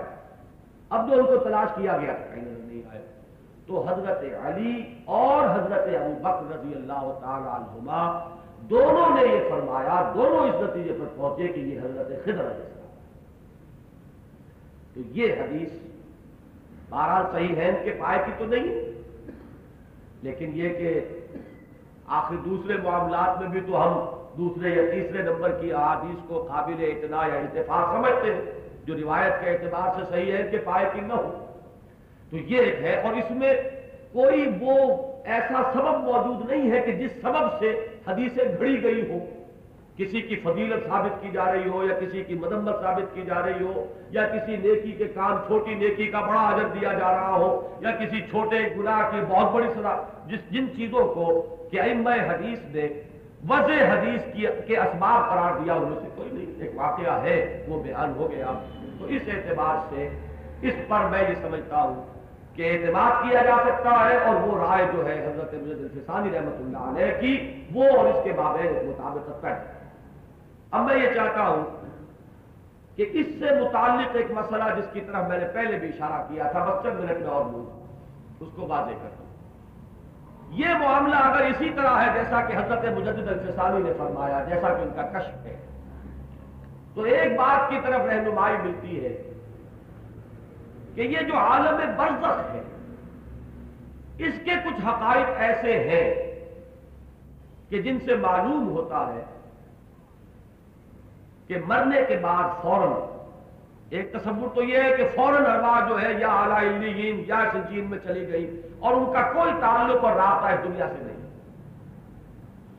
اور ایک رائے یہ ہے جس کے اس دور میں امام الہند حضرت شاہ ولی اللہ دہلوی قائل ہے، اور انہوں نے اپنی اس تصنیف میں اسے بیان کیا ہے کہ جس پر سب سے زیادہ لوگوں کا اتفاق اور اجتماع ہوا ہے، حجت اللہ البالغہ، کہ اولیاء اللہ کی ارواح کو ان کے انتقال کے بعد اللہ تعالی ملائکہ اسفل کے طبقے میں شامل کر دیتے ہیں. اور جس طرح وہ ملائکہ اسفل احکام خداوندی کی تنفیذ میں لگے ہوئے ہیں، کہ فلاں کو فلاں وقت بس کے نیچے کچلنا اور فلاں کو فلاں وقت وہاں سے بچا لینا، ایسا بھی تو ہوتا ہے کہ ایک بس کا حادثہ ہوا، سب ہلاک ہو گئے، اور جو بچا وہ بتا رہا ہے کہ میں نے محسوس کیا کہ جیسے کسی نے مجھے ہاتھ سے پکڑ کر ادھر سے ہٹا دیا۔ تو کوئی کارکن ہے قضاء و قدر کا کہ جس نے اس وقت اس کا ہاتھ کھینچ لیا ہے کہ تمہارا نام اس فہرست میں نہیں ہے، 60 ہے 61واں نہیں ہے۔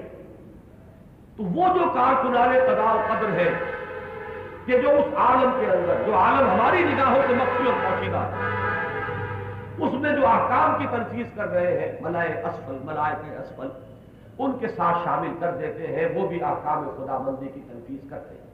اس میں دلیل کے طور پر لائے ہیں حضرت شاہ ولی اللہ دہلوی حضرت جعفر طیار کے واقعے رضی اللہ تعالیٰ عنہ کہ ان کی جب شہادت ہوئی ہے غزوہ موتا میں، تو حضور نے فرمایا کہ میں دیکھ رہا ہوں کہ اللہ نے، چونکہ ان کے دونوں بازو کٹ گئے تھے، علم کو سنبھالتے ہوئے اسلامی جھنڈے کو ایک ہاتھ میں سنبھالا، اس پر تلوار پڑی کٹ گیا، دوسرے ہاتھ سے تو اس پر بھی تلوار پڑی اور کٹ گیا۔ اللہ نے انہیں 2 پر عطا کر دیے ہیں اور وہ فرشتوں کے ساتھ اڑتے پھر رہے ہیں۔ حضور نے اپنا یہ بھی تو ایک کشف ہے، اس عالم کا، مخفی عالم کا ایک مشاہدہ ہے، بیان کیا، اس کو لائے ہیں دلیل کے طور پر شامل کیا۔ اب اس میں جو فتنہ مضمر ہے، دیکھیے میں نے کل بھی یہ بات بتائی تھی کہ اگر کسی چیز کو غلط رخ پر لے جایا گیا ہو تو آپ اس کے رد عمل کے طور پر یہ نہ لازم سمجھیے کہ لازماً اس کی جڑ ہی کاٹیں گے تو بات ٹھیک ہوگی۔ جو اس کا صحیح مقام ہے وہاں رکھیے، وہاں سے ہٹا دینا بھی اتنا ہی ظلم ہوگا جتنا کہ اس چیز کو بڑھا دینا۔ اس سے جو شرک کی طرف رہنمائی لوگوں کو ملی، یہی چیز ہے جو بڑھ کر طرح طرح کے مشرکانہ اوہام اور عقائد اور رسوم کا ایک ذریعہ بن گئی۔ قبروں پر بیٹھے ہیں اور چلے ہو رہے ہیں، مراقبے کیے جا رہے ہیں اور ارواح کو پکارا جا رہا ہے، فیض عن الارواح جو ہے اس کے لیے درخواستیں ہو رہی ہیں۔ یہ سارا کچھ معاملہ جو ہے اس کا اس سے کوئی تعلق نہیں۔ ان دونوں چیزوں کو بالکل جدا کر دو۔ کسی روح کو، کسی گزرے ہوئے انسان، کسی فوت شدہ انسان کو پکارنا، اس سے حاجت روائی کی درخواست کرنا، یہ یقیناً شرک ہے، اس کی ہرگز اجازت نہیں۔ لیکن یہ رائے رکھنا کہ عالم برزخ میں یوں ہے، یہ شرک نہیں۔ میں اس کی دلیل یہ دیا کرتا ہوں، بعد لا تعامل آپ کی سمجھ میں آ جائے گی کہ یہ بیچارے تو ملائکہ اسفل ہوئے، وہ جو ملائکہ اعلیٰ ہے، ملائکہ اعلیٰ کے ملائکہ مقربین، وہ تو ہے کہ نہیں، ان کو تو آپ مانتے ہیں، لیکن ان کو بھی پکارنے کی اجازت نہیں۔ آپ جبرائیل سے کوئی دعا نہیں کر سکتے، آپ میکائیل کا کوئی استغاثہ نہیں کر سکتے، آپ ان سے نہیں کہہ سکتے کہ ہماری بگڑی بنا دو اور ہمارے مقدموں میں ہمیں جتوا دو اور ہمیں اولاد عطا کر دو اور ہمارا یہ کر دو اور ہمارا وہ کر دو۔ جہاں یہ کریں گے وہ شرک ہو جائے گا، یہ شرک دعا۔ تو جب ملائکہ مقربین کو پکارنے کی اجازت نہیں تو ملائکہ اسفل تابع دیگرہ چہ رسد، جب ان کو نہیں پکار سکتے ہم تو ان کو کہاں پکاریں گے؟ اور جس نے رائے دی تو اتنی ہی تو دی ہے کہ وہ ملائکہ اسفل میں شامل ہو جاتے ہیں۔ تو اس اعتبار سے تو کوئی بہت اعلیٰ رتبہ ان کا نہیں آیا سامنے، اور الوہیت میں ان کا کوئی حصہ نہیں آیا۔ ملائکہ بھی کچھ اپنے اختیار سے نہیں کرتے، یفعلون ما یؤمرون، وہی کچھ کرتے ہیں کہ جس کا انہیں حکم ہے۔ یہ ہے وہ چیز کہ جو آپ کو توحید پر کاربند رکھے گی۔ باقی رہ گیا یہ مسئلہ علمی ہے کہ ایسا ہے یا نہیں ہے، دلیل اس کے حق میں موجود ہے یا نہیں ہے، شاہ ولی اللہ کی وہ رائے وزنی ہے یا نہیں ہے۔ میں جیسے علامہ اقبال کے بارے میں کہہ چکا، شاہ ولی اللہ بھی نہ نبی ہے نہ رسول ہے، ان کی بات کو بھی قبول کیجئے تو جل و تعدیل کے بات کیجئے۔ لیکن جو بات میں بتانا چاہتا ہوں وہ یہ ہے کہ مجرد اس بات کا ماننا شرک نہیں ہے، ورنہ تو ملائکہ کا ماننا اس سے بڑھ کر شرک ہو جائے گا۔ اس بات کو ماننا جو ہے علمی انداز میں شرک نہیں ہے، لیکن ان سے استعانت، ان سے استمداد، ان سے استغاثہ، ان سے استدعاء، یہ 4 الفاظ دعا کی مختلف شکلیں ہیں۔ یہ استمداد ہے، استعانت ہے، استغاثہ ہے اور استدعاء ہے۔ یہ کرنا جو ہے شرک ہو جائے گا کسے باشد، وہ چاہے طرح ملائکہ اسفل ہو اور یا ملائکہ اوپر۔ بس حضرات آج اب یہیں تک رہے گا معاملہ۔ الحمدللہ الذی ہدانا لہذا وما کنا لنہتدی لولا ان ہدانا اللہ۔ ربنا لا تزغ قلوبنا بعد إذ هديتنا وهب لنا من لدنك رحمة إنك أنت الوهاب. اللهم ربنا افرغ علينا صبرا وثبت أقدامنا. اللهم كفر عنا سيئاتنا. اللهم اغفر لنا ذنوبنا. اللهم آنس وحشتنا في قبورنا وارحمنا بالقرآن العظيم. اللهم اجعله لنا إماما ونورا وهدى ورحمة. اللهم ذكرنا منه ما نسينا وعلمنا منه ما جهلنا وارزقنا تلاوته آناء الليل وأطراف النهار واجعله لنا حجة يا رب العالمين.